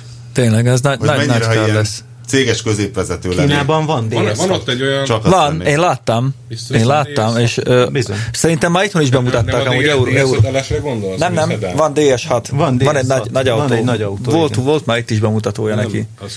Ott már régen árulják. Nem készül? Azt még nem árulják. De én úgy tudom, hogy Kínában már régen. DS5 LS-t árulják, ami egy szedán, ami az itteni DS5 alapjain van, de szedán. Szerintem meg már árulják. DS6 vagy nem tudom mi, az csak lesz, de már több helyen látták. Volt már kirakva. És a C5-re visszatérve, hogy a C5-ből az a generáció, amilyen 2001-2 körül, az írtózatos hodály volt a kombija. Az úgy nézett ki, mint egy pusztuló. Az elsőt nem szabad megvenni, mert szóval, az még a Kentlen, annak a faceliftje, a banán hátsó lámpás, az már jó. Az egy nagyon szar autó volt, mert akkoriban indult a Totalcar, és volt egy Sátoraljaújhelyi illetőségi operatőrünk, Rónai Feri, ezúton is üdvözlöm, a véletlen hallgat, és ő egy igazi hardcore Citroen buzi volt, de nem a hülye fajtából, bár általában a Citroen buzik normálisak az ilyen autós klubok között, és ő állandóan, hogy a Citroen milyen csodálatos, de ő tudta, hogy szar, de azért megvette a C5-öt, és mondta, hogy igen, ezt kellett kicserélni, ezt, azt, ő tudta, mit kell, de ő egyszerűen fanatik, igen. Hogy mondta, hogy az sajnos, hogy milyen jó lenne, mert egyébként tényleg nem volt egy kellemetlen autó. A középkonzol nézett ki nagyon rondán, meg hát az egész autó. A Kentlen rendszer miatt voltak borzalmas elektronikai problémái. Hát ez volt az autó, hogy így ráütöttél a dudára, és akkor 1 másodperc múlva dudált. Amúgy ez volt az első generációs 607-es Peugeot-nak is a gondja, ugyanez a Kentlen hát probléma. Ugye akkor vezették be ezt a multiplexelt rendszert, amit más is bevezetett, úgyhogy nem vetted észre. Ott volt az, hogy indexelt, és beindult a hátsó ablak. Voltak ilyen a sofőrülés alatti kockába hozták össze a Peugeot PSA rendszert a Denzóval, vagy nem tudom ki csinálta. Nem vettek meg mindent, amit kellett volna hozzá, arra emlékszem, és a másik ilyen nagy trauma ezzel még az volt, hogy így fogtad, és ablakot akartál mosni. Na, nem jön a víz, ekkor már húztad egy ideje a kart, és majd utána a világ összes nem láttál semmit, mert ugye bememorizált, hogy meddig húztad azt a rohadt ablaktörlőkart, és kinyomott annyi vizet, csak egy kis fáziskés. Igen, ezekből a facelift-est kell venni. Tudjuk, hogy ezek azok a fajta kényelmetlenségek, amiket meg lehet szokni, és a user meg is szokja. Mint Török Bálint a jedikulába. Egy idő után rád, hogy az ablak fölfelé van egy zsebkendűny, és rács van rajta, és örülsz, ha van egy bárány. Gondolj bele, ő tudja azt, hogy csak 3 másodpercig kell húzni azt az ablakmosót, vagy várni újabb 3 másodpercet. Nem, a faceliftes változatok amúgy ezekből megvehetők, ott már ez nincs. Hát csak borzasztóan néz ki egyébként, abból mindegy. Olyan rémesen. Én már ott tartok azt úr, hogy én már elülök a borzasztóan kinéző autó, hogy csak legyen kényelmes. Én már leszarom, hogy néz ki. Azt mondd meg. Nem, az összes mai autót mondja egy olyat, tényleg nagyon-nagyon kevés. Azt mondd meg, kényelmes. hogy menekülnek a gyártók a középkategóriából, tehát az a Passat, Mondeo, stb., mert hogy az egy lefelé megy, ellenkező irányba megy, mint a suvok, és hogy például, ahogy a Citroen is azt mondott, hogy azért kivezeti a C5-öt, és a rosszabb tudja, lehet, hogy valami prémium kamu lesz helyette, mint DS5, de hogy akkor a Renault az miért csinálta meg a Talismant? Ezt sokan találgatják. Valószínűleg presztízs kérdés. Tehát nincs különösebb ok, nincs rá, mert illetve, hogyha azt nézzük, hogy nem csak Európában kereskednek ők, hanem ugyanezt el tudják adni Kínában is. Yeah. Ott nagyon nagy divat még mindig a szedán, sőt, csak azt vesznek szinte. Dél-Koreában sem értelmetlen, mondjuk Samsung néven bevezetni. Ezt akartam kérdezni, hogy ez nem egy joint venture Samsung cucc, ez a Talisman? Nem, ez nem. Ez európai tervezés, az európai tervezés, de valószínűleg fogják ott is árulni. Szóval magyarán el tudnak belőle adni sokat. Tehát el lehet adni anélkül is, hogy Európában nagyon fogyna valószínűleg. És azon kívül presztízs kérdés, mert ez nem egy teljesen halott kategória, ez nagyon fura, hanem néhány olyan típus van, amit el lehet adni, mint a Passat, mint a Mondeo. És az Insignia csodálatos módon. Azt nem tudom, meg mint a 3-as BMW, mert ez kezd úgy összemosódni, és ezek leginkább székes flották. Tehát, hogy itt nem magánembernek adsz már el autót ebben a kategóriában, vagy magánember maximum prémiumba vesz ilyen típusú autót, viszont egy céges flottából mondjuk ilyen 1000-es megrendeléseket megcsípni, az nem biztos, hogy rossz ötlet, és nem csak azért, mert nagyot kaszálsz vele akkor, mert nem is kaszálsz vele olyan nagyot, hanem hogyha mondjuk egy viszonylag ismert cégnek a céges autói mind ilyen Talismanok, az egy jó reklám. Mondjad? Hát most nem a Renault-ról akarom mondani, voltam azt hiszem ezt az Avensis bemutatóján mondták, ahol ott is értetlenül állunk, hogy miért gyártják még ezt az Avensis-t. Mit tudom én, most már ez a vagy második nagyobb facelift volt rajta. Mert az Auris miért gyártják, érted? Azt most hagyjuk, de az Avensis az elég régi már, és nem is fogy belőle ilyen 30-40 pedig egy jó autó. Várjál, hogy is hívták az Avensis elődjét? Avensisnek. Azt mindig Avensisnek? Nem, csak a Karina volt. Karina E. Sokkal előtt. A Toyota szokta unalomba fulladás miatt átnevezni. Igen. És kiderültem, hogy ugye azt mondjuk, hogy jaj, Magyarországon mit tudom, 75-80% cégautó, jaj, bezzeg más. Európában pontosan ugyanez van ezeknél a középkategóriás autóknál. De csak a középkategóriában. De ott azért, igen. De azért, mert nálunk azért van így, mert az embereknek, aki magánember, annak nincs pénze új autóra, ergo használt autót vesz, tudom én, 3-as BMW-t, E46-os, 2 generációval korábbit, mert 1,5 milliója van rá valószínűleg. Viszont nyugaton meg egyfajta, tehát amit mondtál is, hogy ilyen SUV-kbe ülnek át az emberek, tehát ez a magas építésű ilyen Nissan Qashqai jut eszembe hirtelen, meg most ez a Renault Kadjar, ez a méret és kategória, ez rakétasebességgel megy fölfele, ugyanúgy, ahogy ez lefele. Hát nézd, vannak már gyártók, akik csak az SUV-re állnak le, például a SsangYong, az nem is fog gyártani, más azt megmondták lassan, a Mitsubishi is. Jó, de a SsangYong mindig is. De nem, viszont, a Mitsubishi az ki is vonul minden más. Minden, csak nem lesz Colt, nem lesz Grandis. Colt az lesz, illetve Colt az már most nincsen, hanem úgy hívják, hogy Space Star, de ugyanaz. Akkor a Mitsubishi az majdnem egy két lábon járó, 4 kerekű utolsó mohikán. Lancer nem lesz, hát igen, van ebben valami. Lancer nem lesz, helyette van az ASX, ami ilyen súgos. Amiből már láttam kettőt Magyarországon. Ilyen magasított valami. Magyarországon... De ez már évek óta van, csak Magyarországon nem az igazi a forgalmazás, szerintem nincs annyi... Várj.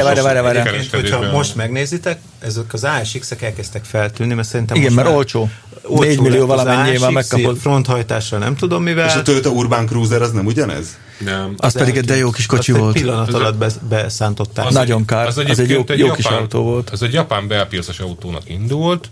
De ilyesmi kategória. Nem mondom, és aztán szájonként is árulták. Pont beszélgettünk a Kopasszal, hogy mondom, Kopasz. Az egy nem volt egy rossz autó. Kurva jó kis 1.6-os dízel volt nálunk, vagy 1.4-es. Egész jó autó volt, és egész jókor jelent meg. Csak nem igazán az európai ízlésvilágnak megfelelő járni. Miért? Nagyon. Tök jól nézett. Nagyon baromi drága volt. Drága volt, igen. Pont beszélgettünk a Kopasszal, mondom, Kopasz, ne hagyj ezeket hozzad mindig. Hát ott van ez, és mondta, hogy tényleg az Urban Cruiser, hogy abból is kéne hozni, és alig van kint is. Viszont még a Talismanhoz visszatérve, azért lehet még ön, arra gondoltam, amikor olvastam a Winklernek a cikkét, hogy szerintem olcsó volt a fejlesztése a Talismannak.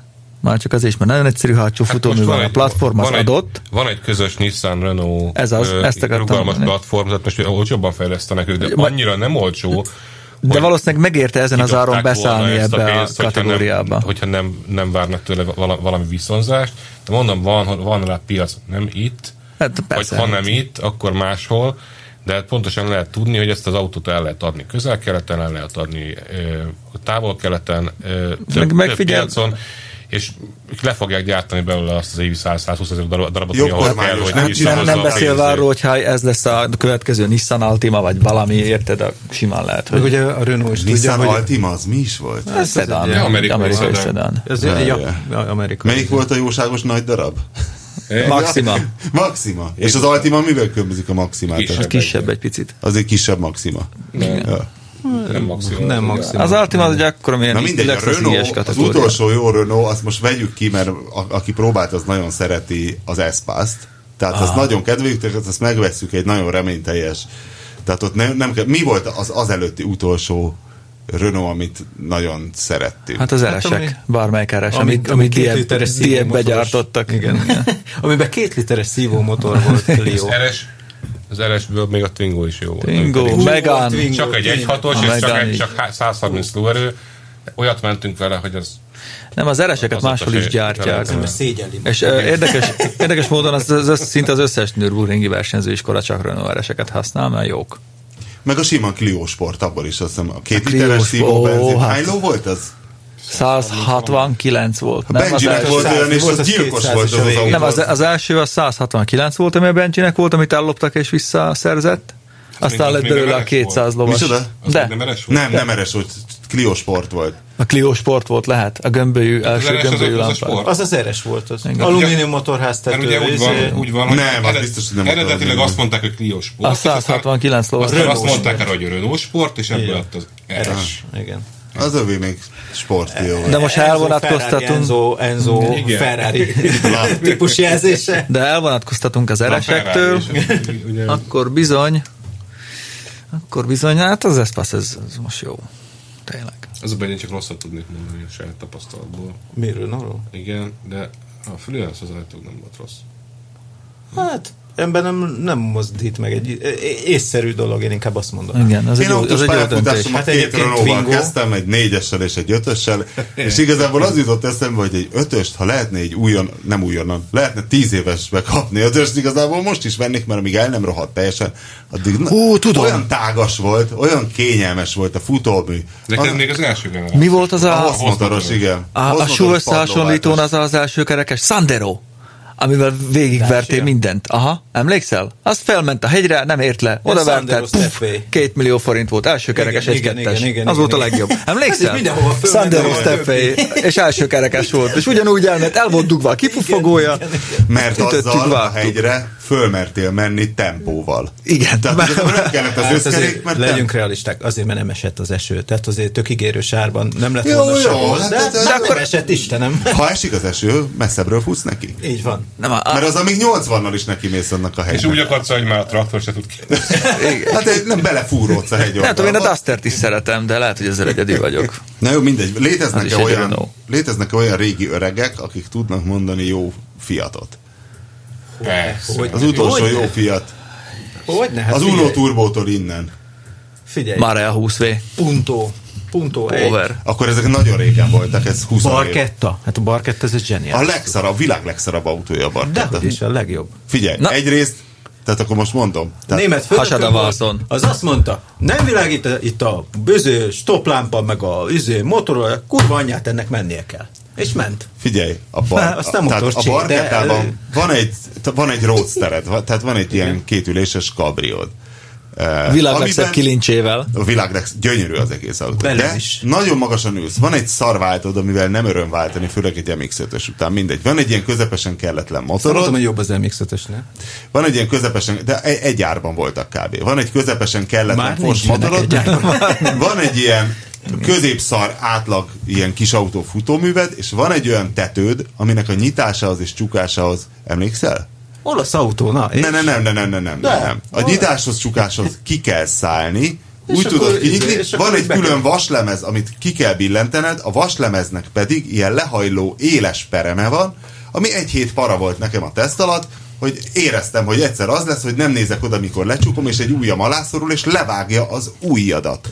És ugyanezen az áron tudsz venni egy M-t. Annyi. Nem volt meg 2 mozdulat menet közben. Annyit Hát azt szeretnék. mondom, igen. Tehát a Barlettát ne nevezzük jó autónak a Barca. Nem, rendben. elmondom, figyelj. Minden szar, gyönyörű autó. Fiat Coupé 5V Turbo. Na, Basszus, én azt sosem vezettem. Várjál, megmondom, bólogatni fogsz.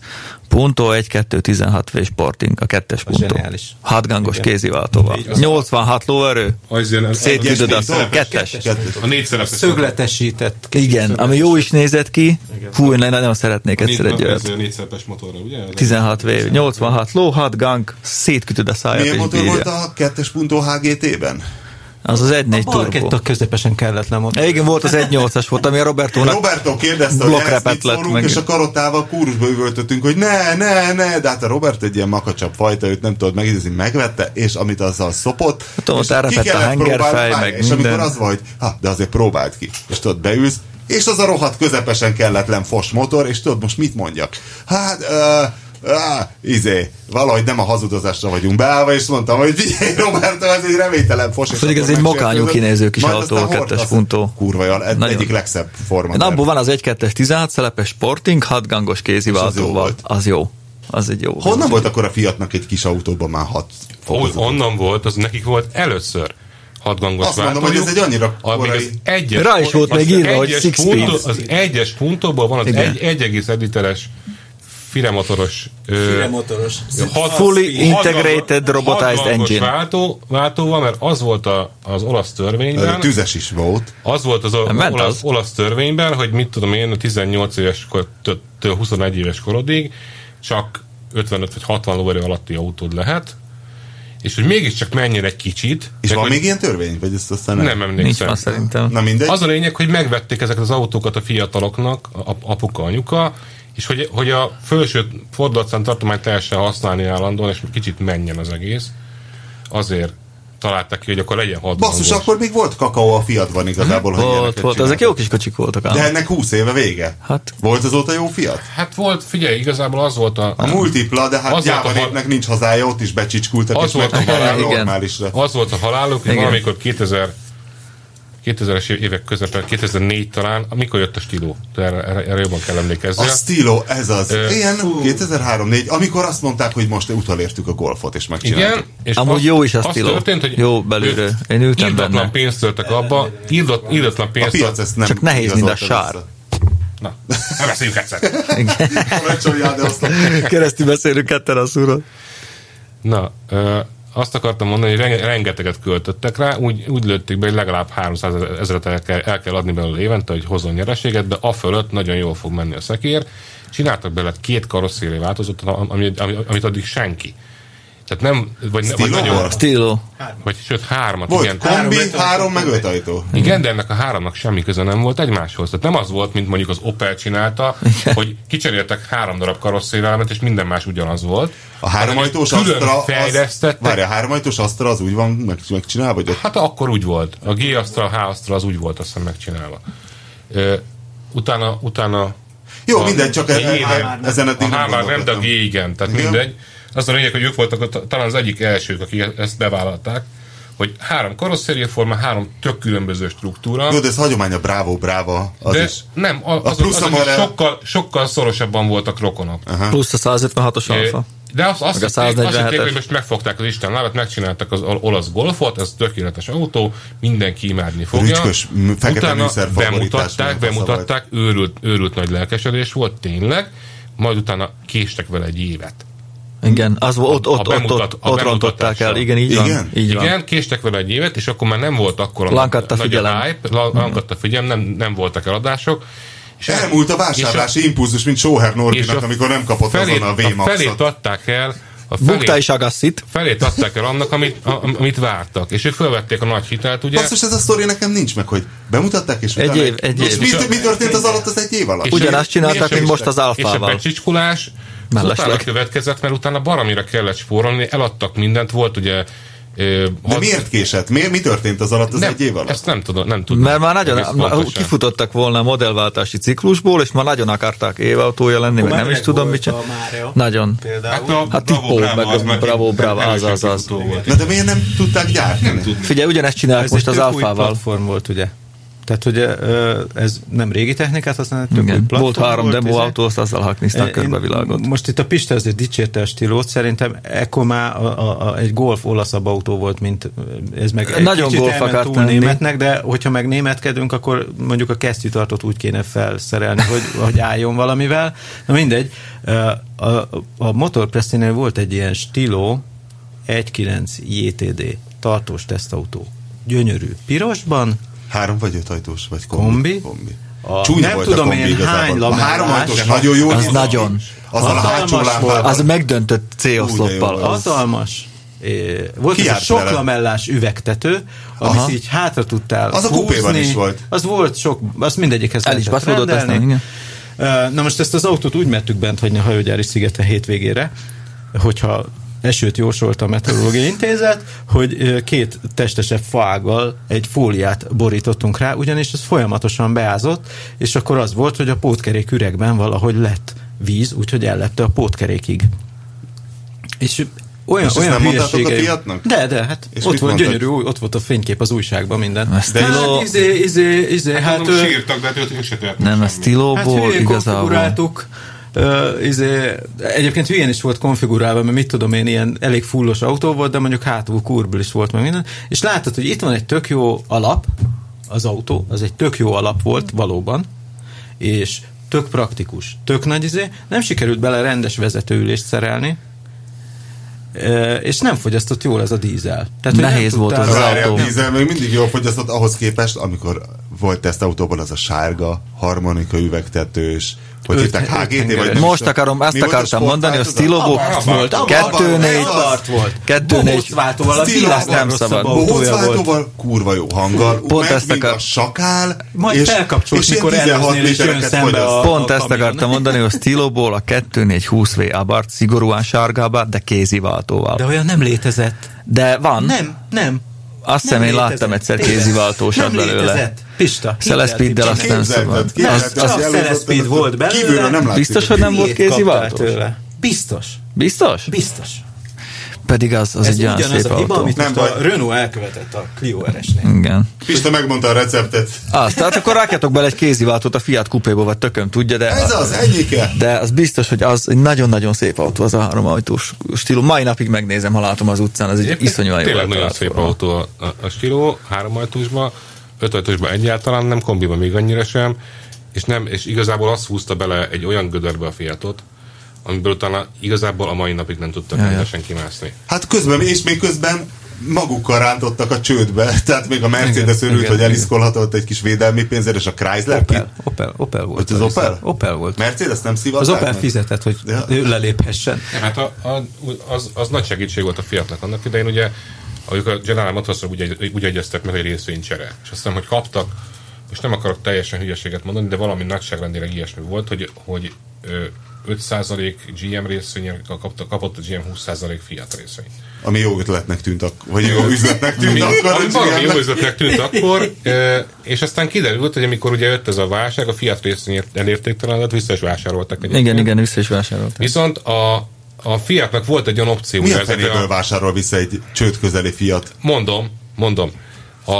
A Fiatnak volt egy olyan opciója ezekre a részvényekre, hogy visszavásároltathatja a GM-mel, vagy eladhatja másnak, hogyha az nem kéri. És akkor a GM részvény még értékes volt, és akkor ezt az 5%-ot, ami 2 milliárd euróra sikerült elpasszolni a GM-nek, tehát gyakorlatilag lehúztak róluk még egy. Igen. Az olaszokat azért és annak a pénznek a töredékéből vették vissza a saját részvényeiket. Nem, hogy az a Stilo azért fogyasztott annyit. Utoljára, amikor találkoztam a Stiloval, akkor toltuk a Novottibinél a Bandival, félre az útból, még ott szereltük valaki ott hatta a szervizre egy 1.9-es JTD Stilót, és odébb kellett tolni, hogy a pisztolyhoz hozzáférjünk, még akkor ott volt a Toyota, és így tolnánk Bandival, és várod, hogy akkor most átolod, ez egy ilyen Fabia méretű autó. Alig bírtuk megmozdítani, de mi a tökömből van, ezért ott szakadt rólunk a víz. Mi behúztad a kéziféket, Tibi, vedd már kisebességben, nem? Nehéz volt, mint a sár. És ebben volt, hogy ez egy 2.16V változat, amire csak azt merték rájönni, hogy 16V. Pozitív. Azt hiszem ez a legendás koncentráljunk a pozitívat. Legendás védani Fater autója, ami 170-et megy az érdemel. Kevés volt a 6 speed is. Hát az a fajta élmény, amikor üvölt a motor, te kapcsolgatod szorgosan a fokozatot. És már 40. Hogy történjen valami, és már 60-nal mész. Hagy időt mindenre. Na jó, akkor mi volt az utolsó jó Fiat végül is? Hát én a Coupé 20V-t mondanám. Hát 20V Turbo. Punto Sporting 1.2.16V. Szolgálati közlemény, ha valakinek van, adja ide tesztre, mert én még nem vezettem, és érdekel. Coupét? 20V-t? Igen. Azt adja, én is megyek. És tudom, hogy arról én csak jót hallottam, és tudom, hogy még a Total Car első évében még, még talán YouTube se létezett 2000-ben, de nem tudom, azt úrta, talán emlékszel, hogy valaki, a Stevie Wonder, ő járt ugye Bulgáriában, nem tudom, egyetemre vagy valami, és ő hozott ilyeneket, hogy volt egy bulgár ilyen gangster rap csapatklipje, és abban egy Fiat Coupé. Ja, Fiat Coupéval hőzöngtek. Nagybácsimnak van egy ilyenje, csak Szlovákiában van, azt nem fogom tudni elhozni, egy turbo. De az egyébként jó szó, akkor az Bengal. Chris Bengal. Korai zsengéje a Bengalnek. És annyira időtálló az a forma, hogy ma is így leszakad az arcod, mikor ránézel. A tankbetöltő, a kereklámpák hátul. Én akkor voltam, azt hiszem újságíró gyakornok. A fényezett lemez műszerfal. Amikor kijött ez, még akkor még a 4 hengeresek voltak, tehát akkor volt 1.8 meg 2 liter. És akkor még nem volt 1.8, a végén volt 1.8 volt. 2 literes volt az 1.8-as. Na jó, az a végén volt. részletekkel, Baktivinél tartunk, aki újságíró gyakornok. Tehát a facelift után volt egy 8-as, mert azzal trafipaxoltak le a Magyaródi úton engem, de ezt most hagyjuk, hanem amikor még csak a 4 hengeres 2 literesek voltak, akkor az volt, hogy mentél a villamos megálló mellett, és mindenki a síneknek háttalált a megállóban. Igen. És nem kevesen, mert Blahán volt az irodán. Leszakadt arccal nézték. Hihetetlen. Én arra emlékszem, voltam én is a újságnál már, de nem volt jogosítványom. Milyen újság volt az úr? Én ezt nem is tudom. Fürge újak. Veterán autós. Teljesen minden. A Leo magazinnál volt az úr. Hirdetés szervező. Hát nem, én olvasó szakesztő voltam. A Leónál? Nem. Mi az a Leo? Nincs meg? Nem. Leo az egy ilyen osztrák szexlap volt. Igen. Ja. Na mindegy, szóval ott volt, hogy volt nálunk ilyen tesztautó, mert egy veterán autós napnak is kiadtak akkor még minket. Most remények meg utoljára, ugye nincsenek benne új autótesztek. De egyébként le is hoztuk, azt hiszem, és teszten voltunk 3-an abban a kis autóban, mert hogy hátul nincsen benne ülés lényegében, de én már akkor is elültem, és kurva jó volt, mert tényleg mindenki ezt az autót nézte megállás nélkül. Tehát végigmentünk a városon, és csak az volt, hogy mindenki így fordult, mint a napraforgó tábla. És milyen jó színei voltak annak a kocsinak? Mert hogy sárgában volt egyébként. Sárga, a piros, nagyon jól nézett ki. Volt a sötétkék, a méregzöld. Az British Racing hát még a metálkék a legkevésbé érdekes. Te nem tud a rokonét elhozni? Messze van. Hol van? Nústyán, az Tiszószó nem messze. Nústya? Igen. Nekem van egy... A Nústya. Ja, ez a Hnusta? Hnusta, igen. Ja, Kokava. Tudom, mert motorozni szoktam. Kokava, Drimavicó, meg blablabla, ezek, igen. Ott van. Hnustára, nyáron nem, van itt Magyarországon 20V turbo szerintem, ha működik, azért az egy küzdelmes dolog, de nagyon intenzív élmény. A múzeumok éjszakáján volt azt hiszem 4 hengeres volt, de... Én nem láttam. De. Egy zöld volt, ott a sor vége felé állt a és megvan a srácnak a névjegye, de az én úgy emlékszem, hogy az 4 hengeres, és annyira újszerű volt az autó, valahol Dél-Olaszországból hozta valami nevetséges összegért, hogy azt mondta, hogy a csomagtartóról még nem volt leszedve a nejlon. Tehát, hogy be volt nejlonozva a csomagtartója, amikor megvett. Hány éves az autó? Hát most már 20-hoz közelít, igen. És gondolj bele, hogy 20 éves az az autó, hogy mekkora zseni volt az Bengal, hogy akkor 20 éve, 97-8-ban. Ez 7. Megrajzolta ezt, most is ránézel, és nem látsz rá egy üregform. Még a belsejébe se, mert ugye ez a fényre színezett műszerfal lemez, az abban is az van? Aha. Mint a Barketta is Bengal. Abban volt először. A lehet, hogy az is. A Barketta az később jött, mint a Coupé szerintem egy ilyen évvel. Igen, így van. Úgyhogy én a Barkettából emlékszem, mert a színre fújt belső. Itt szokott parkolni amúgy egy Coupé, most mutatok ki az ablakon, itt a P+R parkolóban, a Nagypanelház előtti Tóbudán, itt szokott állni egy sárga mindig. Mindig megnézem. Nagyon. Na jó, kilőttük a Fiatot, Ford. Dacia. Aztán a Dacia fog következni. A Fordok Fordokat nem nagyon kedveljük, legalábbis én nem... Beszéljen a magad nevében. Te kedveled a Fordokat? Ja, van, amelyiket szeretem, igen. Igen, de mit figyelj, tudom én nagyon a Fordban, tudod mi a jó? És én azt mondjuk, hogy mondjam, mondjuk egy Opelhez képest, hogy a Fordban valahogy mindig rámennek arra, hogy egy kicsit élvezd a vezetést. Az biztos. Valahogy, és ezt vizsgálják, hogy az agyad mitől érzi jól magát, hogy viselkedik az autó izére, és ezt egyszer ki is méregettük még az automotoron sportosokkal Németországban, hogy úgy érezted, hogy az a fókusz talán 2, hogy az hogy kanyarodik, és nem tudom mi. És oda emlékszem, ez egy ilyen motorpresszés sztori volt, hogy és oda kellett mindent, és kiderült, hogy a legjobban érezted magad a fókuszban, és az összes ilyen szlalomon, meg kikerülési, meg jávorszarvas, meg gyorsulás nem, az ilyen... Nem, ez a Balázs Viktor sztoria volt, hogy volt egy Golf, volt egy Opel. Még Mazda 3-as is volt ott. Igen, és hogy mindenki azt hitte, hogy majd a Focus, és hogy az volt a leglassúbb, és hogy a Ford, vagy az Opel volt a leggyorsabb. És azzal olyan jó volt menni, és nagyon jó érzés volt. Hát a 3F Ford futómű, fantasztikus.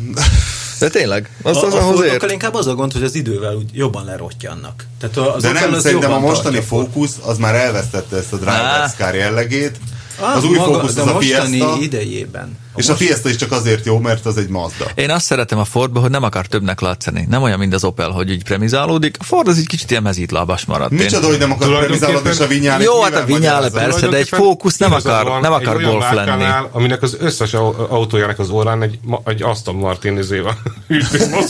Igen, de kicsit ez most nem, nézd meg, egy Focus nem akar lenni, ilyen Lexus lenni, vagy hogy hívják. Nekem azt tetszik benne, és árazva is tök jó vannak.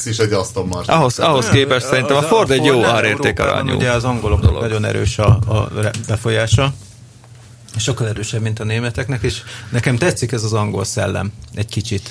Tehát, hogy mondjuk az előző Mondeo is olyan volt, hogy olyan tök jó volt vezetni, de sok minden nem tetszik az előzőben, de az, hogy még azt is a maga nemében, meg hogy ahhoz képest, hogy mekkora te. Rengeteg helyet ad, meg sokat ad kell aránylag jó pénzen. Hát, ha megnézed, az ilyen Titanium X-et, ilyen aránylag az már majdnem a top felszereltség, és nagyon olcsón mérik. És ha olyan is, de... És csináltak egy ilyen gyöngyszemet, hogy volt az ős Fiesta, amit a Ford, a másik a faceliftek nagymestere, ez a te Escortod is nem tudom hány évtizedig faceliftelték. A 7 generációs Fiestából 5 a facelift. Igen. Azt hiszem, hogy két nagy facelift volt, és az enyém az utolsó. Igen. De az is olyan, hogy valamiért úgy hívják, hogy MK567, azt hiszem. De hogy ez egy autó gyakorlatilag. A Fiesta ugyanez. Sok köze nincs egymáshoz egyébként érzésre. Az a fura, tehát ugyanaz a kaszni, meg minden más az orra, és tök más a hangolása. És az a furcsa, hogy a Mondeo, az előző Mondeo és az új Mondeo, hogy állítólag tök más platform, minden más, de beleültem, és én az előzőben éreztem magam vezetési élményre. Én a James Bond Mondeo, az. Ahogy a kormány elfordul, ahogy a váltó, ugye, a James Bond Mondeo, nekem az egy olyan autó, hogy arra azt mondom, hogy ez egy jó árértékarányú. A James Bond Mondeo, amire ugye a moziban csodálkoztam rá. Mesélted? Mesélted, igen, hogy kérdeztem utána, hogy mi volt az a ronda autó, amivel és a Ford szponzorált a vetítésen néztük meg a James Bondot, és mindenki bisszeget, hogy az az új Mondeo. És most tele volt BMW-vel, megnéztem ezt az új filmet, ez itt az erős a BMW szponzoráció. Visszatérve Fordhoz, volt a szétfesztiftelt Fiesta, ami a doboz előttiig ment, ugye ez egy ilyen ovális lett a végén a lámpa. Amiben ugyanaz volt a Mazda. Ami volt egy ilyen Mazda 2 néven. Abból volt az ETEC 125-ös. Csomagoltak hozzá néhány Mazda 121. Igen. Ja, ez az. Igen. Abból volt az ETEC SE motoros 125-ös. Egy ilyen 1.25-ös vagy 1.4-es. 16V. Igen, abból csinálták a Fiesta márkakupát az angolok. Olyan jó futóművel, az autó, az rettenetesen jó kocsi volt. Jó, de az utóbbi 5-10 év erős fókuszai... Tudod, mi volt a jó? Igen? Az előző Focusból az ST. Az Volvo 5 hengeres ST, a Lamborghini Naraz. Vagy nem, ST. Nem, RS. Az RS is 5 hengeres volt, de az ST az olcsóbb volt, az sokkal olcsóbb volt, és abból meg lehet kapni. Nem, az ST az 4 volt, nem? Nem, 5. Jó, de ilyen sima, kismotoros 1.4 szívó benzin 1.6, én azt mondom, nevezném az 1-es Focust. Az biztos. Az egy jó autója. Én meg azt mondanám, ami nálam volt, most véletlen tájékozott vagyok, mert volt nálam Fiesta és meg Focus is, és az 1000-es turbós EcoBoost Fiesta, igen. Volt, és az se rossz. Igen. de ami előtte volt, a Fiesták azok jók, az 1.6-os 120 lovas sport, az elképesztően jót lehetett autózni vele. Nagyon jó. Tényleg, emlékszem. Nagyon, elférni nem lehet letenni egy tollat sehova. De az nem egy Mazda 2? Igazából? Hát, van köze hozzá, de azért nem. Mert a Mazda 2-én azóta is azzal álmodott. A sima 1.3-as azt az angolok azt nagyon tudják hangolni az ilyet. Tehát, hogy kopasz, több Mazda 2-est is kéne hozni. Sportverziók, ezek a leveli béka zöld. Azt, 1.3-ast. Azt. Hát igen, a jövő még rája a Mazda 2. Az. Na jó, a Mazdát nem temetjük, hiszen a Mazda az továbbra is rendes szívómotoros drivers károkat csinál. A Toyotánál is bármennyire szörnyű dolgokat is csinál, a GT86-tal egy felmentést kapott ez alól, tehát ők gyártanak egy utolsó mohikánt. Fognak most Suprát is állítólag. Egyébként az hogy szerepel a piacon? Tehát az bejött a Toyotának? Az is nagyon drága. Nagyon drága. De nem, egyébként kint sok van. Ők ezt eleve úgy pozícionálták, miért nem volt. Image modell. Nem image modellt mondtak, ők azt mondták, hogy a kapuzárási pánikban szenvedő ezt így kimondták? Akkor nekem kapuzárási pánikom? Ők ezt így kimondták, ők tudod, a lenyugvó napnak is van ereje típusú. Na most, akit én ismerek, hogy ilyenje van, az mind 30 éves, 30-40. Na jó, de te egy kelet-európai csóka vagy, és nem egy nyugat-európai. Most jött például Visontán, lejött egy srác Németországból, egy GT86-tal, és ott verette vele a haverjával. Egy full gyári GT86-tal német rendszám, jöttek haza. Nem vártak iszonyatos eladásokat, ők Amerikába vártak ettől iszonyatos eladásokat. Na de és vajon? Ahol Scion néven fiatalos autónak árulják. Scion néven megy Amerikában a GT86? Tom Cruise ajánlásával. És egy kicsit máshogy is néz ki az ottani autó egyébként. Scientology.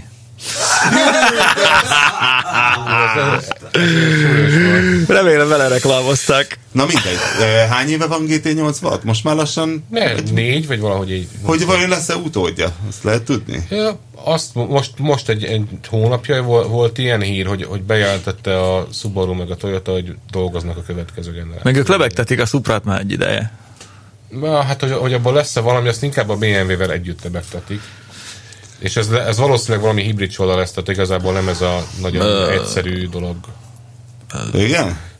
Ilyeneket hallani. Azt kell mondani, hogy KERS, igazából nem hibrides, hanem KERS. De van a Toyotának V8-as szívómotorja, ami azért rendes. Csak automatával. Hát most egy jó dupla kuplungos vagy flappes automatával gyorsabb vagy, mint kéziautóval. Csak hagyományos automat. A Porsche-nál se fáj senkinek a PDK, basszus. Sőt. Tudjuk, hogy a PDK-nak a Porsche mindenfélét hív. Tehát én voltam az a Porsche napon, amikor 4 darab PDK-s autót lehetett vezetni, a PDK-s Cayennet, a PDK-s Panamerát, a PDK-s Boxstert és a PDK-s 911-est. És az első kettőben, amik nagy utcai autók, a PDK az egy olajkavarós automata volt, lassú váltási idővel, és a másik kettőben meg valóban dupla kuplung. Nem hiszem, minden PDK, Porsche duppel kuplung, mindegyik dupla kuplungos. Olyan volt, akkor azt mondom, hogy olyan volt a hangolása. Tehát teljesen olyan volt, mint hogyha egy ilyen hagyományos automataváltós volt. Na, du musst das Knopf drucken, ja, und Sport Plus Mod gewählen. Amikor én a Dodge teszteltem magánemberét, és ő pedig a 911-est, ami PDK-s volt, és akkorákat élveztünk, csak így mentünk, és a váltásoktól az a úgy vált, hogy... Igen. Nem, egyébként a Porsche az nagyon jól megcsinálja a sportkocsiaiba ezt a sportos érzést, és az utcai autóban úgy tűnik, hogy erre nincs igény. Biztos meg tudnák csinálni ott is. A 911-esben, a sima 911-esben is jó a PDK. Volt egy tréning. Lehet, hogy a Cayenne-ben pont nem. Volt egy Cayenne-ben meg a Panamerában, amik ilyen nagy nehéz dolgok. Akkor te még ne ültél GL 450-ben öregen, ahhoz képest a Cayenne egy go-kartban. Na azt akarom mondani éppen, hogy műsorzárásként, ugye, hogy a Mercedes igazából sose a drivers kárjaiért volt szeretett, de valószínű, hogy az ilyen anti-drivers kár univerzumban most ért el a gödör aljára. Hogy hívják az autót, Pista?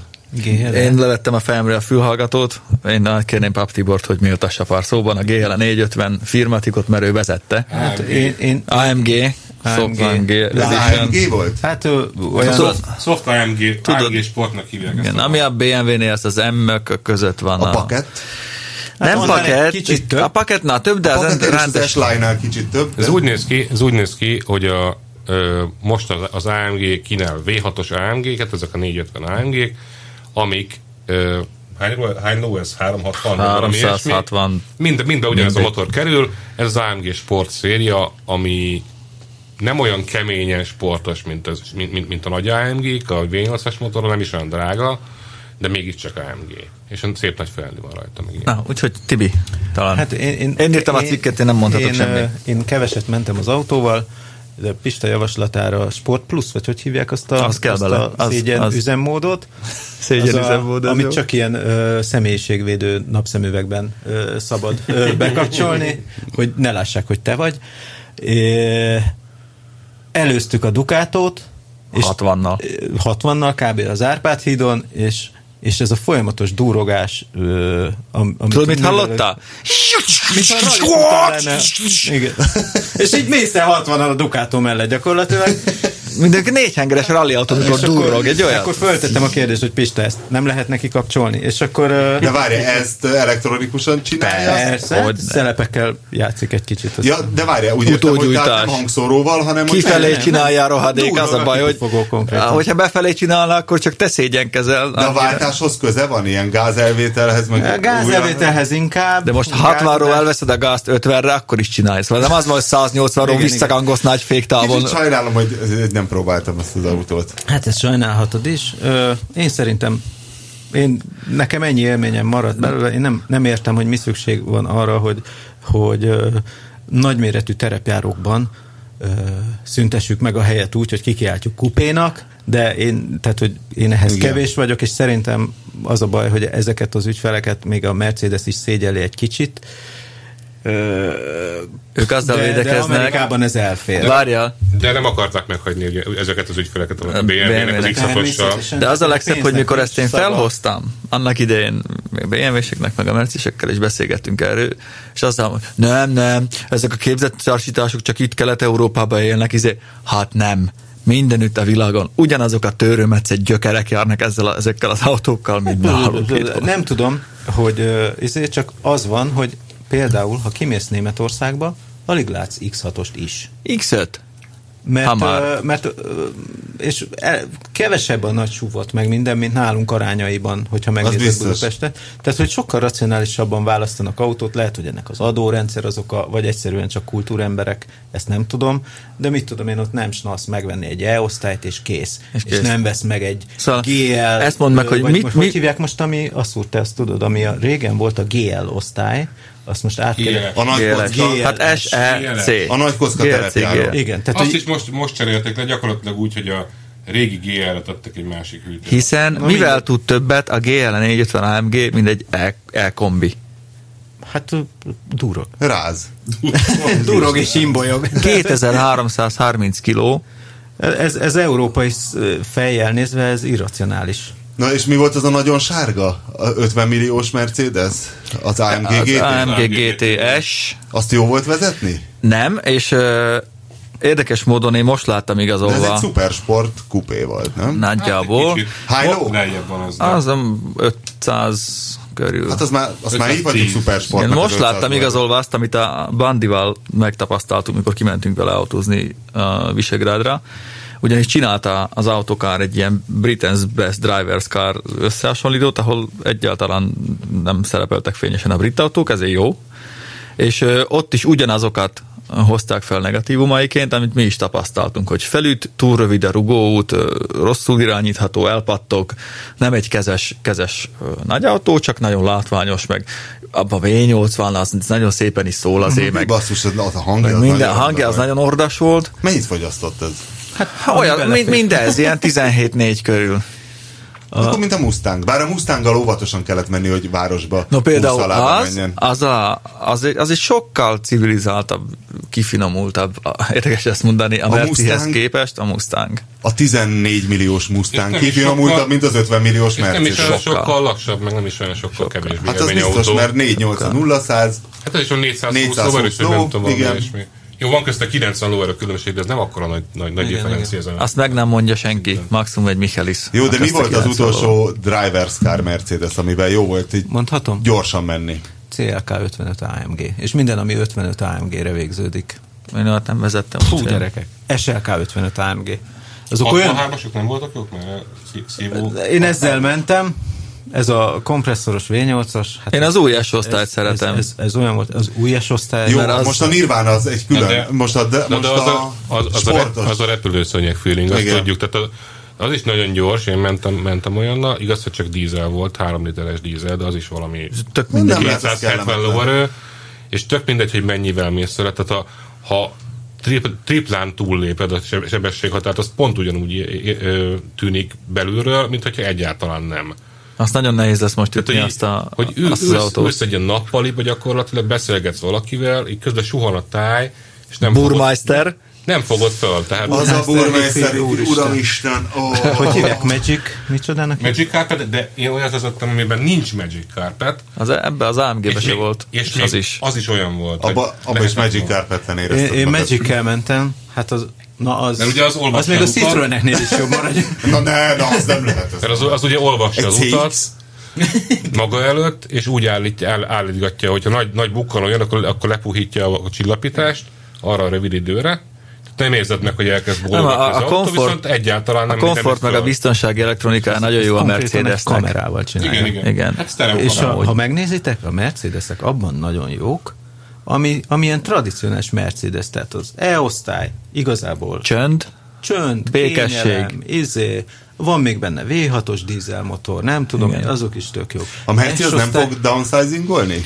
Csinálgatják, tehát hogy a V8-ról lejöttek most V6-ra, nem? De kicsit már benne vannak ők is. Igen, de nem annyira, mint a BMW, mert nem spórolnak olyan erősen. Igen, hát figyelj, most megcsinálták ezt az új V8-as biturbo motort, ez most mindenre jó lesz. Ugyanúgy a V6-os biturbo. De hogy csak hozzák ki a konzervemissziót? A kínai sportmotorral. A Smarttal. A Smarttal és az Actros. Meg a kicsi dízelekkel, a CD-ikkel. Ja, hogy hiszen A-osztály, B-osztály. Neki az A-osztály, B-osztály nagyon bejött. Ja. Jó is amúgy. Azt hiszem, hogy évi 200 vagy 300 ezer az A meg a CL. Megnézed az A-osztály belsejét, megveszel most egy A-osztályt 10 milliói, akkor mondhatod azt, hogy ugyanazt a műszerfalat nézem, mint a 35 milliós GL-ben. Ennyi volt a trollkodás. Mára reméljük, hogy kárpótoltuk hallgatóinkat a múlt heti szörnyű hiátusért, és reméljük, hogy a jövő héten sikerül kötéllel ismét összefogdosni néhány embert az égéstérhez, úgyhogy tartsanak velünk akkor is. A műsor a Béton partnere.